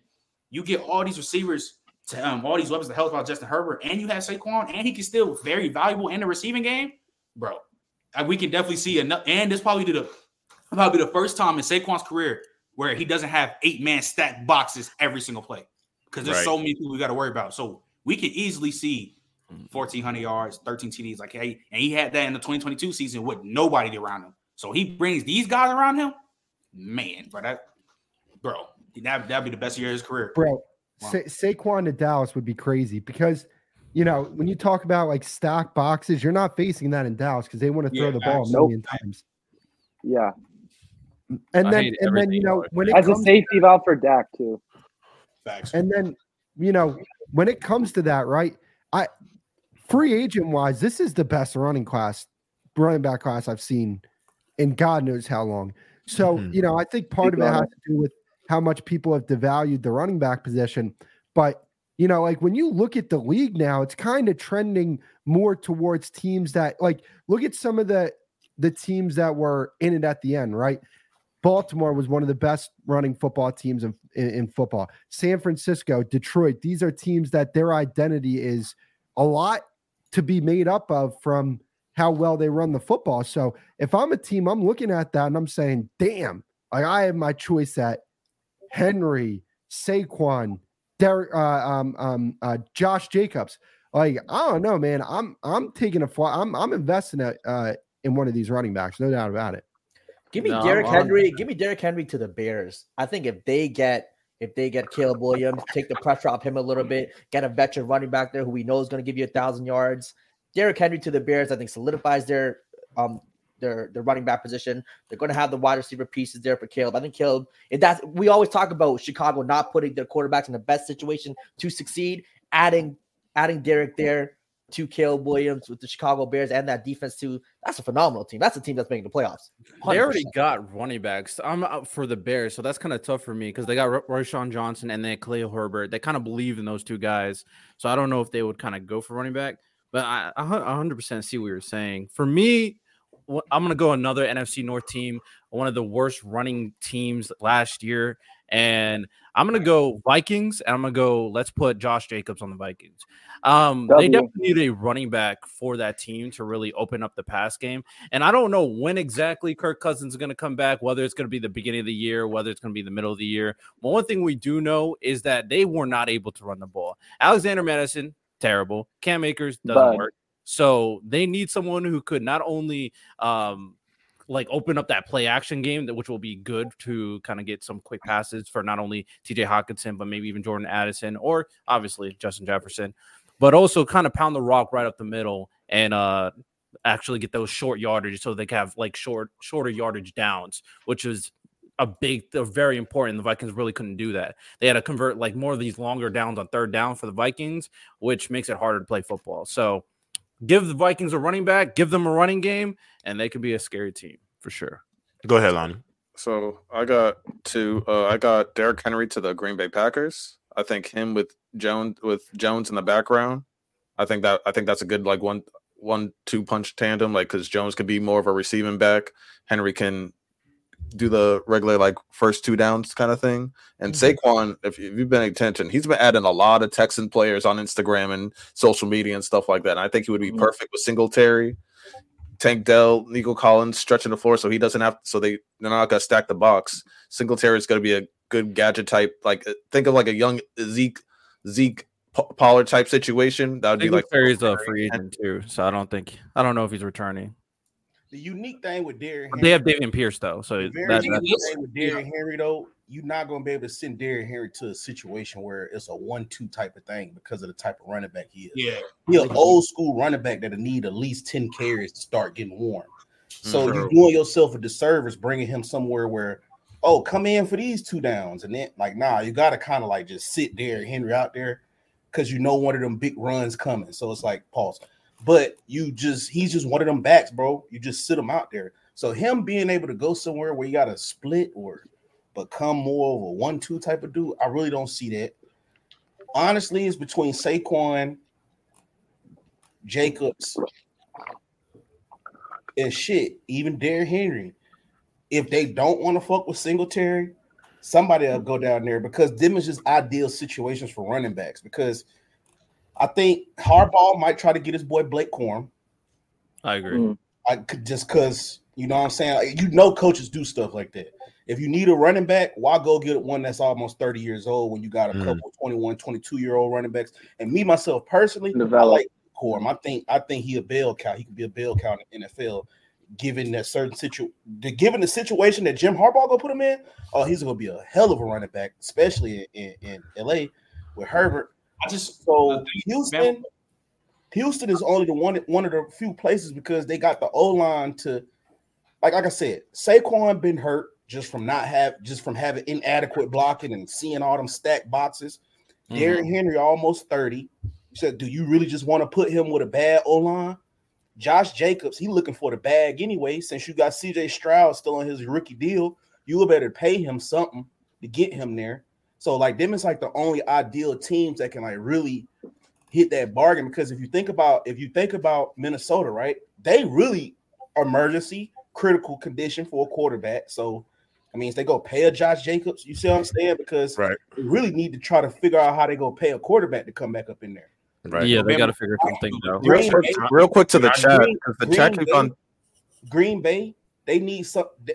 They could probably benefit more from somebody like Austin Eckler than those other 3 guys right there.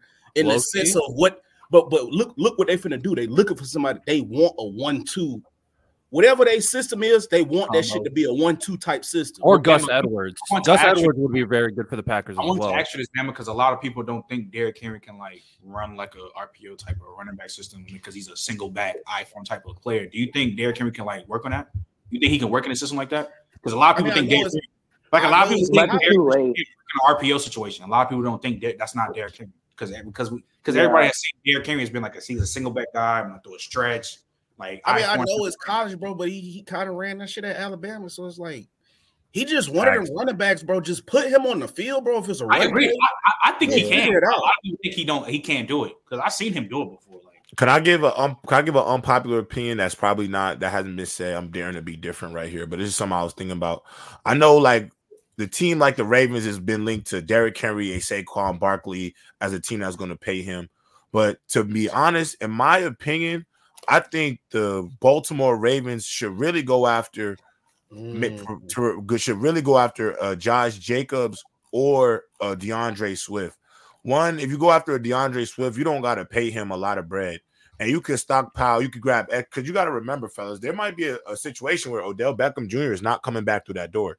So you're still going to have to recover some offensive weapons. And if you can add a running back like DeAndre Swift with Gus Edwards, you got that bell cow back in Gus Edwards, and then you get that lightning, great running back. And obviously we saw with the Eagles, with a great O-line, DeAndre Swift clearly can still rush for 1,200 yards in the season. Obviously, he gets taxed because of the tush push, because if he gets on the 1 yard line, is what time it is for the Eagles. But he would have probably had more touchdowns, and it probably would have been more expensive. So the fact that you could probably get him for 3 years, probably like between 16 and $18 million over a 3-year span, that'd be pretty doable. And he's a home run hitter at the position, and I think that also gives you some room. Why not try to go after a T. Higgins? You know what I'm saying? Why not try to throw some bread at a Mike Evans? Why not try to, because you're probably going to draft a receiver anyway, but if you can go get one of these premier guys in the league, or shit, if you need something on your defense, something on your back end, you can also fill a hole with the extra money you may end up saving because if you get a Saquon or a Derrick Henry, they're going to be expensive. And then too, Saquon Barkley, injury prone, man. Like it is in his thing. So the thing with the Ravens, let me dare to be different. Wait, let me dare to be one second, Mike. The thing with the Ravens though is that they have I think they have the most free agents out of any other team. Like they have a lot of people that they have to play. The Ravens? Yeah, the Ravens. They have a lot of free agents this year. Right. And so I feel like, and I agree. And the fact that they do have a lot of free agents, if they could kind of still get better and save money, because let's be honest, Lonnie, like some of them people they're signing them back. I think they're bringing back Patrick Queen for sure. There's no way you break up that tandem. You know what I'm saying? So you're gonna might get that bring back that D lineman too. They have some O linemen too. Gus Edwards. So they have a lot of people. Rob, with your speculation, I like this. This is just two quick questions with the speculation, right? Mm-hmm. Should I know the O line is still bad, but Josh Jacobs possibly should try. I feel like they should try to get him over in Carolina. Miles Sanders not doing it. They need a bona fide good back. Miles Sanders was just a merchant of that good offensive line. Maybe he'll go over to Carolina. 2, so somebody put this in the chat. If Miami wins one of them running back sweepstakes, because you remember right before they tried to get Jonathan Taylor, so they on the look for a premier running back, right? Say they do get a premier running back and they don't win a playoff game. Do we move off of Tua next year? Yes. Oh, there's actually a report that you're moving off Tua regardless for me. No, apparently Tua's agents are at the combine to discuss their contract. They're figuring out a contract session already. Like they're already meeting at the combine to discuss a deal for him for Tua. Yeah, I wouldn't move off Tua. You say that again? Don't give him a crazy bag. Tua's agents are meeting with the Dolphins staff at the combine to hammer out a extension next week. So while the combine's going on, they're figuring out an extension. I think Tua get a prove-it deal too. So my dare to be different guy? Probably. Oh, wait, hey, just get a home field advantage and they'll win a playoff game. Go ahead, Michael. I want Zach Moss in Dallas because he's cheap and he actually performed better than I thought he would. I don't know. I get they have Steichen, but I still feel like he played better than I thought he would. Even given that they have a decent offensive line and everything, but that's one. But I think Josh Jacobs needs to go somewhere where he is really going to be a bell cow guy because he is that. He needs to go somewhere with a decent offensive line or just somewhere that's going to give him the opportunity. I think Carolina was a good choice for that. I think Baltimore would be the number one, but as you said, they got to pay Patrick Queen. I do think I don't know if they're able to sign both of them, but I feel like they could. They would just have to make tough decisions in other aspects and kind of not be as deep on defense maybe as they were last year. So I think that's something to consider, but it would be tough. I like it. So, anybody got any other thoughts on that running back carousel, or that good? That's solid. Gus Edwards to the Patriots. We'll take him. Gus Edwards to the Patriots. Lonnie, I got something for you. Lonnie, I got something for you. Rumor mill. You know, I'm always in the rumor mill. So it is rumored that former Patriots head coach Bill Belichick loved Jaden Daniels and had him as the top quarterback on his draft. So we're not picking him. That's what you're telling me. That's what you're telling me. We're not picking him. I'm telling you this right now, chat. I'm letting you guys know I'm always going to be a Patriot at heart. But I'm used to winning. I'm not like J-Rob with the Jets or whatever. This is not a straight to me. I'm not like y'all. Damn, that was I'm used to winning. I'm used to winning. So I will take a high. If we don't at least get MHJ, if we get an O lineman or we trade down, I'm taking a hiatus for a few years. If you go the Hellfire route, you're gonna take a hiatus. You tell me? Yeah, I'm gonna take a hiatus. I'm gonna join the Mahomes train or somebody. No, actually, no. I'm CJ's my guy, so I'm riding with the Texans. And Arian Foster was one of my favorite running backs. Andre Johnson, JJ Watt. So it's I'm gonna be a Texans fan for a little while. You can see me on. That's what it's gonna have to be until we get a competent quarterback. I'm with CJ. I'm with CJ. So let me ask you this next question. Cam Newton, because we got a little bit of time, about 15 minutes. Cam Newton recently came out and said there's not another NFL athlete that has impacted the community more than he did. Do y'all think he is the most, I guess, iconic or impactful player in football? And do you think he has some merit in what he's saying? I think he has all the merit in the world in what he's saying. I said this in open field yesterday. I'll make it quick. It's sad that man doesn't get his credit for what he did for mobile quarterbacks, because even when Cam Newton backpacked that Auburn team and had the best college season of all time, people still didn't think he would work out because of how he played. And then he went in and proved that he could do it. And because his longevity isn't there, people are going to knock that man's thing. And my thing is look, that dude has the impact of a Peyton Manning and a Tom Brady. People may be like, oh, you're capping. No, I'm not. Because he was the first mobile quarterback to win an MVP and do it the way that he did. That means something. And people would not treat Tom Brady and Peyton Manning the way that they do Cam Newton now in those fields fighting him.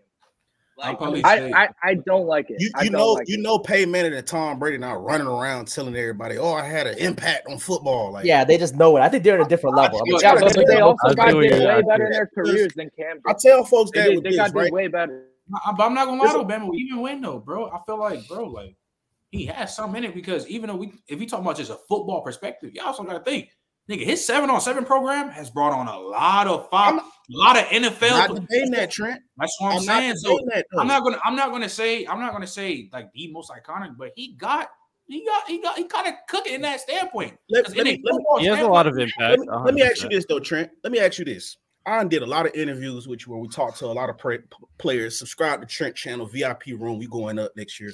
But anyway, bro, a lot of them players, how they talk about your dad, bro, they just say how great of a man he is. Your dad never got up on every time your dad got on our show. He never talked about, oh, I missed this coach. I turned this around. I did this for special teams. But when people talk about your dad, they voluntarily say those things. And y'all are right. Cam has done all of these things, but it really rubs people the wrong way, society the wrong way, when you got somebody that's great and they constantly telling you, bro, I'm so great.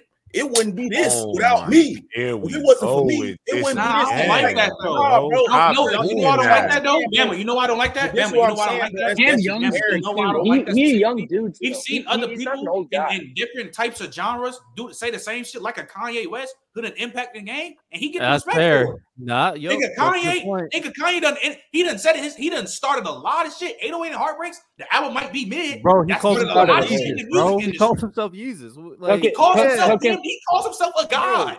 It took him 25 years to hold Kanye accountable on anything he said. And anytime Cam Newton does something that, look, maybe he shouldn't have said. Yeah, we're not going to compare. Cam Newton is nowhere near. I hear what you're saying. Cam Newton is nowhere near Kanye West, though, in terms of impact, cultural influence. That's not the point, Jalen. The point is Kanye. One of the big things that, and that's another thing too, people kind of attach themselves to Kanye is him saying how great he is. Right. So I hear what you're saying, Bama. You want people to kind of let their impact speak for itself. But we've seen figures that existed that spoke and people listened. And Cam Newton is probably just going to be one of those guys. When I first heard the question, though, I was thinking like on like general mainstream worldwide impact and popularity. That was the first thing that came to mind. Because some names that came to mind, obviously, was Odell Beckham. Odell Beckham, when he came and did what he did, his impact was people were all coloring their hair blonde because of Odell Beckham. Everybody wanted to catch it one-handed. Like, he was a superstar. He was a wide receiver superstar in the NFL. So Odell Beckham definitely was one. But it's hard for me to say Cam Newton. He wasn't bragging and boasting. He was dancing, and we bragging and boasting. No. I know Odell personally. He is one of the most cocky, but he can back it up. That same thing with Kanye. Same thing with a they talk they shit, but they can back it up. And the thing is, like what Dave said, though, Cam wouldn't be doing this, and he wouldn't be doing this if he wasn't getting disrespected the way he does. That's true. Recently, that's a good point. So, like, a big thing in our community, unfortunately, is that like sometimes, like when people come back down and like we give back to the community, sometimes like it gets downplayed. So it's like he's doing this for the kids and stuff like that. Then you'll see like the videos of like the kids calling him trash and wash and stuff like that. But it's like, yo, he's doing this for free for y'all. Like, he's doing this for y'all. And y'all like spitting in his face again and again. So yeah, that like affects people's egos. And like you don't see that with other communities as much. Again, it's a part of our culture, but it's like a negative thing, a part of our culture at the same time. Talking to them kids, chat. I deal with kids on the date 20, 19, 21, 18. Again, the way you talk to them is going to be the way they react to you. Yeah, it's the way they talk to you. Definitely matters. So yeah, you're right. You're totally right, man. I deal with the same group of kids Cam dealing with. So it's like, I hear what y'all saying, but I deal with young. Nah, I ain't gonna lie. Nah, that's 7 on 7 every day. But Cam Newton is not at the level. To me, when I think of like iconicness, it's an impact on the culture and all that. Once I think Michael Vick. I think Michael Vick's just in a whole other stratosphere in terms of being iconic. When he did, I think in Atlanta, but even football circles, what he did, Cam has more impact. Cam won an MVP. I gotta understand. Cam Newton's 7-on-7 program is one of the greatest 7-on-7 programs in in history. Like, it's like 7-on-7 is like the AAU basketball. His program, they brought in George Pickens, Bo Nick, like he's done play Javon Baker, like he has brought in Travis. I hear you. That makes sense. I hear you on that. But you think wait, Jalen, hold on. Yes, it's crazy. And also too, nigga, them kids is 7-on-7 because I play 7-on-7 as a top recruit. Nigga, they talk crazy. They don't even beat Cam. There's been literally videos niggas calling Cam wash, this and that, and then Cam go back and forth with him. I ain't mad at it because these niggas is talking. Oh, you wash, you a bum ass. I think Michael Vick was more iconic. But like Bama, what Bama is saying is Michael Vick was bigger than Odell, though. Michael Vick. Wait, one thing though. Look, Michael Vick is huge, but what Bama is saying is very important, though. Like, I hear what you're saying, Trent, but I feel like this is just from my perspective. I feel like if Peyton Manning held the 7-on-7, nobody would talk crazy to Peyton Manning. They just wouldn't think of it. It was just like it's just the same. That's a disrespectful thing on Cam. No, that's no. I agree. I agree. But it depends on what you allow. Wait. Listen here. I'm trying to explain to y'all, bro. My girl don't watch no sports, bro. I showed her some of Cam Newton. She was like, he come off kind of arrogant, literally just from seeing him. It's like he comes off that way, bro. And I just know interacting with people, especially people that might not have as much as you have, when you come with that sense of entitlement, oh, I'm this, I'm $100 million man. Even if you're not like just telling people I got $100 million, just that demeanor and that energy you give off, like it's a way you can look. Bama, I agree. For instance, I partially agree. They both 6'5" dudes. Peyton Manning is 6'5", Cam 6'5". Especially Eli Trent. Eli's going to talk to you more of a down to earth type person, to where it's like, damn, I could have a beer with this dude right here. Like that's 100%. Nobody. Wait, Cam Newton, I feel like, damn, bro, it's gonna be a point in time where that nigga might come on some big bank take little bank. That's how I be feeling like, bro. He might. Wait, Bama, please. Let me add something here. Check my bank account. I just want to say about Cam. I think the impact, the 7-on-7 stuff, is great and adds to the legacy that already was there. But to me, why Cam Newton is so important to football is because there was no quarterbacks who was really okay with fully being themselves and creating an image. And yes, the spotlight was on him, and that could be considered selfish. But I think what more of it is, if you listen to what he's talked about, he has always been him. You know, he's never tried to be outside of the box of who he is. And so that's what comes with the dressing. That's what comes with the way that he talks. And to me, I think that is the most important thing. Because the that's whole not thing necessarily about being, a good thing. Just he being sound yourself. like a female when they have a toxic trait. I do think it's when they have a toxic trait that is not conducive to starting a relationship. Because like, you can make the same argument for like Kadarius Toney being himself, and then he did his BS by going on Instagram Live. No, Antonio Brown being himself. Cam was like that. He was a leader. Dave, I don't think y'all boys understand about kids, man. It's not about just coming off arrogant, man. These kids just want to be able to know that they can touch you, man, and be able to relate to you, man. If you have this demeanor, I'm talking about this around my school right now, and we're trying to get younger people in here to become administrators because all the old peoples create this environment that's not welcoming to an 18-year-old boy or girl coming here to school. Right. Just the vibe of it. They so professional. It's so straightforward. It's so strict. They don't know how to put the shoe over. They don't know how to recollect of when they was 18 or 19 and the worries of you coming into a new school. They don't.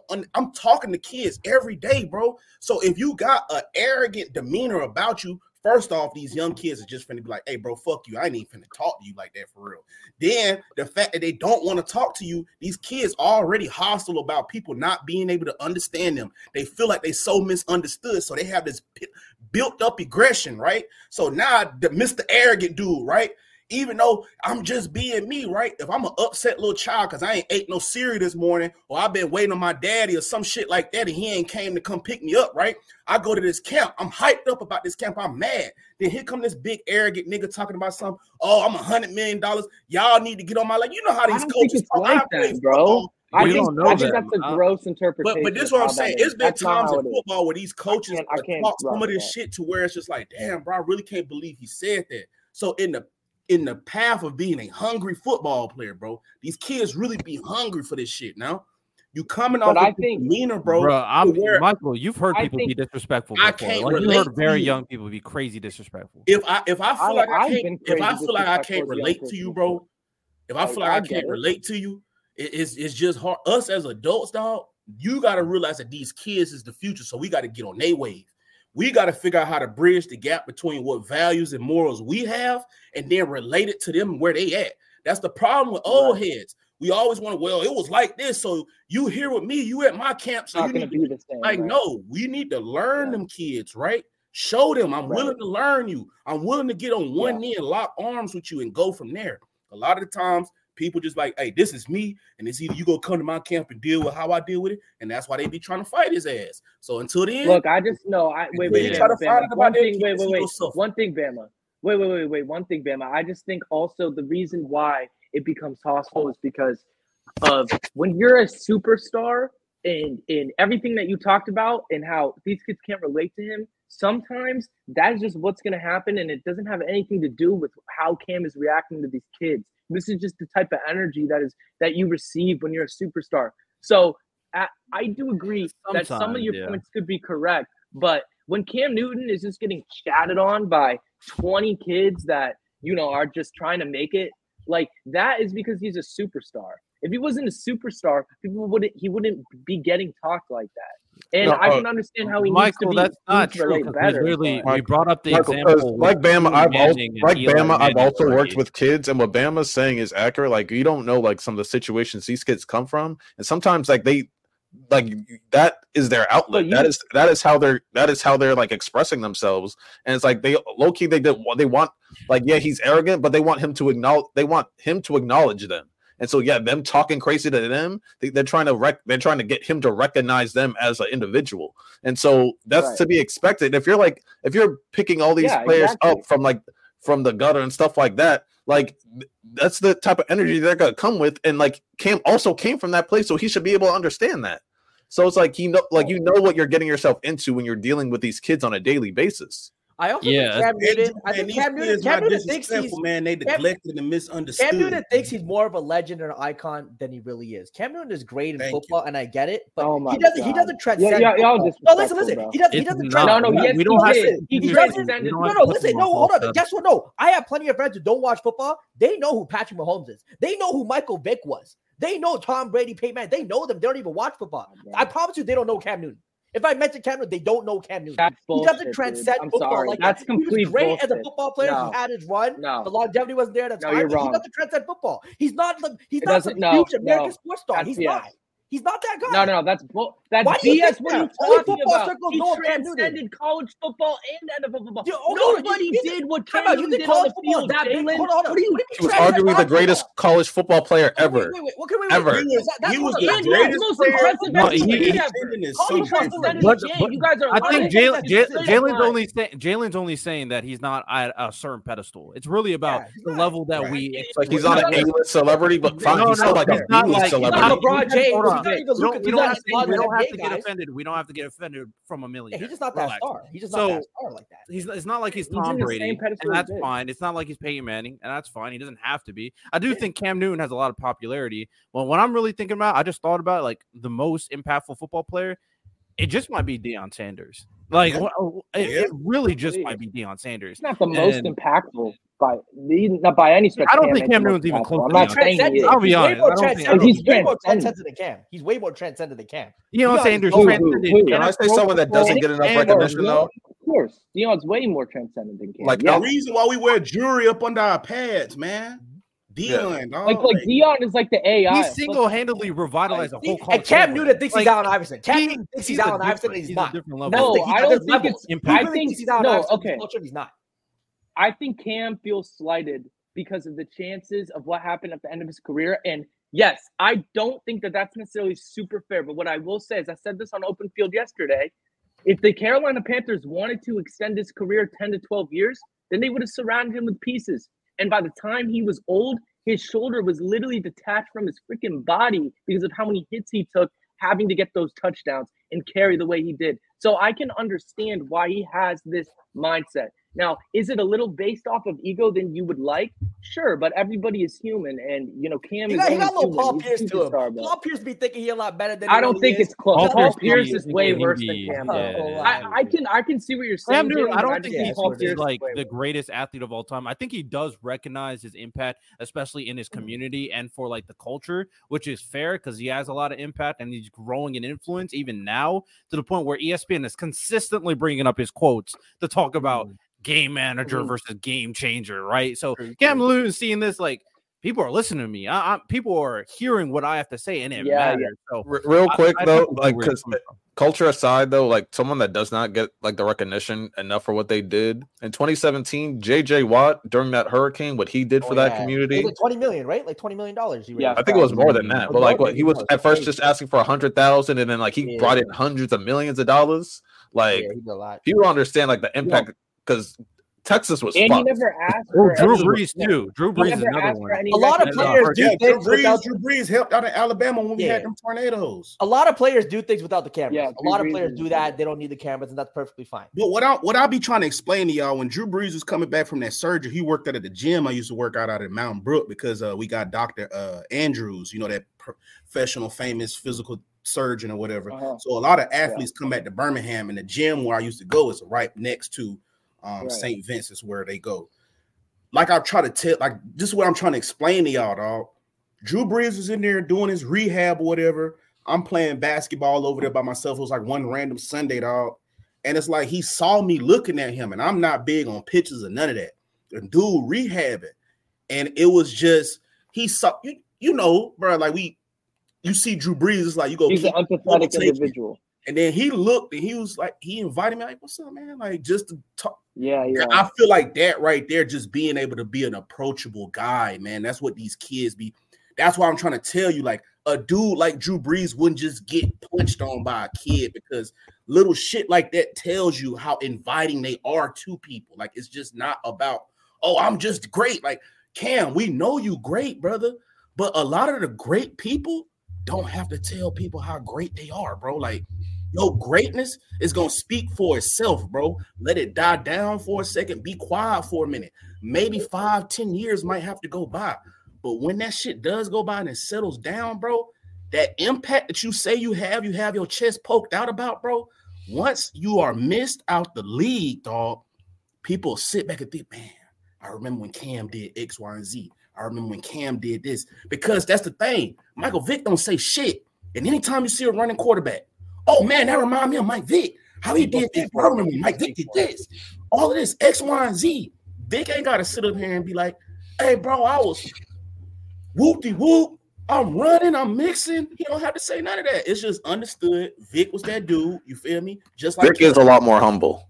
Cam has a great input. We're not debating that. Needs to be, but brother, turn the notch down. I understand, Michael, what you said about how they fucked his career. He has every right to feel some type of grudge towards the NFL. But them kids out there at your camp, they ain't got nothing to do with that. So you need to get up off that high horse from when they fucked you in the NFL. Excuse my language, from how they did you in the NFL. But when it's time to talk to them kids, dude, you need to get down on me and look them eye to eye. Now you looking down at them. You not 2015 Cam with an MVP going to the Super Bowl no more. Bro, you are a mentor. Right. So you need to look them kids eye to eye. Some of them kids need a big brother or a father figure, but they don't. Yeah, they don't need a buddy. They need a father figure. They need someone to look up to. They don't 100%. Always need the super. I'll bring up another point because everybody was talking about Cam and he brings up his league. Snoop Dogg arguably has had the same impact with his league. Yeah, no, he's probably greater, honestly. Just as Cam. And what happens? What happens? These kids tell you. CJ Stroud had to tell America that, hey man, I grew up in Snoop football league. I was say Snoop's raised some dogs. Hey, I produced for like 30 years. CJ Stroud. I produced Joe Mixon. I produced all of these people. No, these kids sit there and they come back and tell you when you have these one-on-one. Hey, if it wasn't for Uncle Snoop, I don't know what I'll be. But Snoop just smoking weed every day. We just think he a pothead.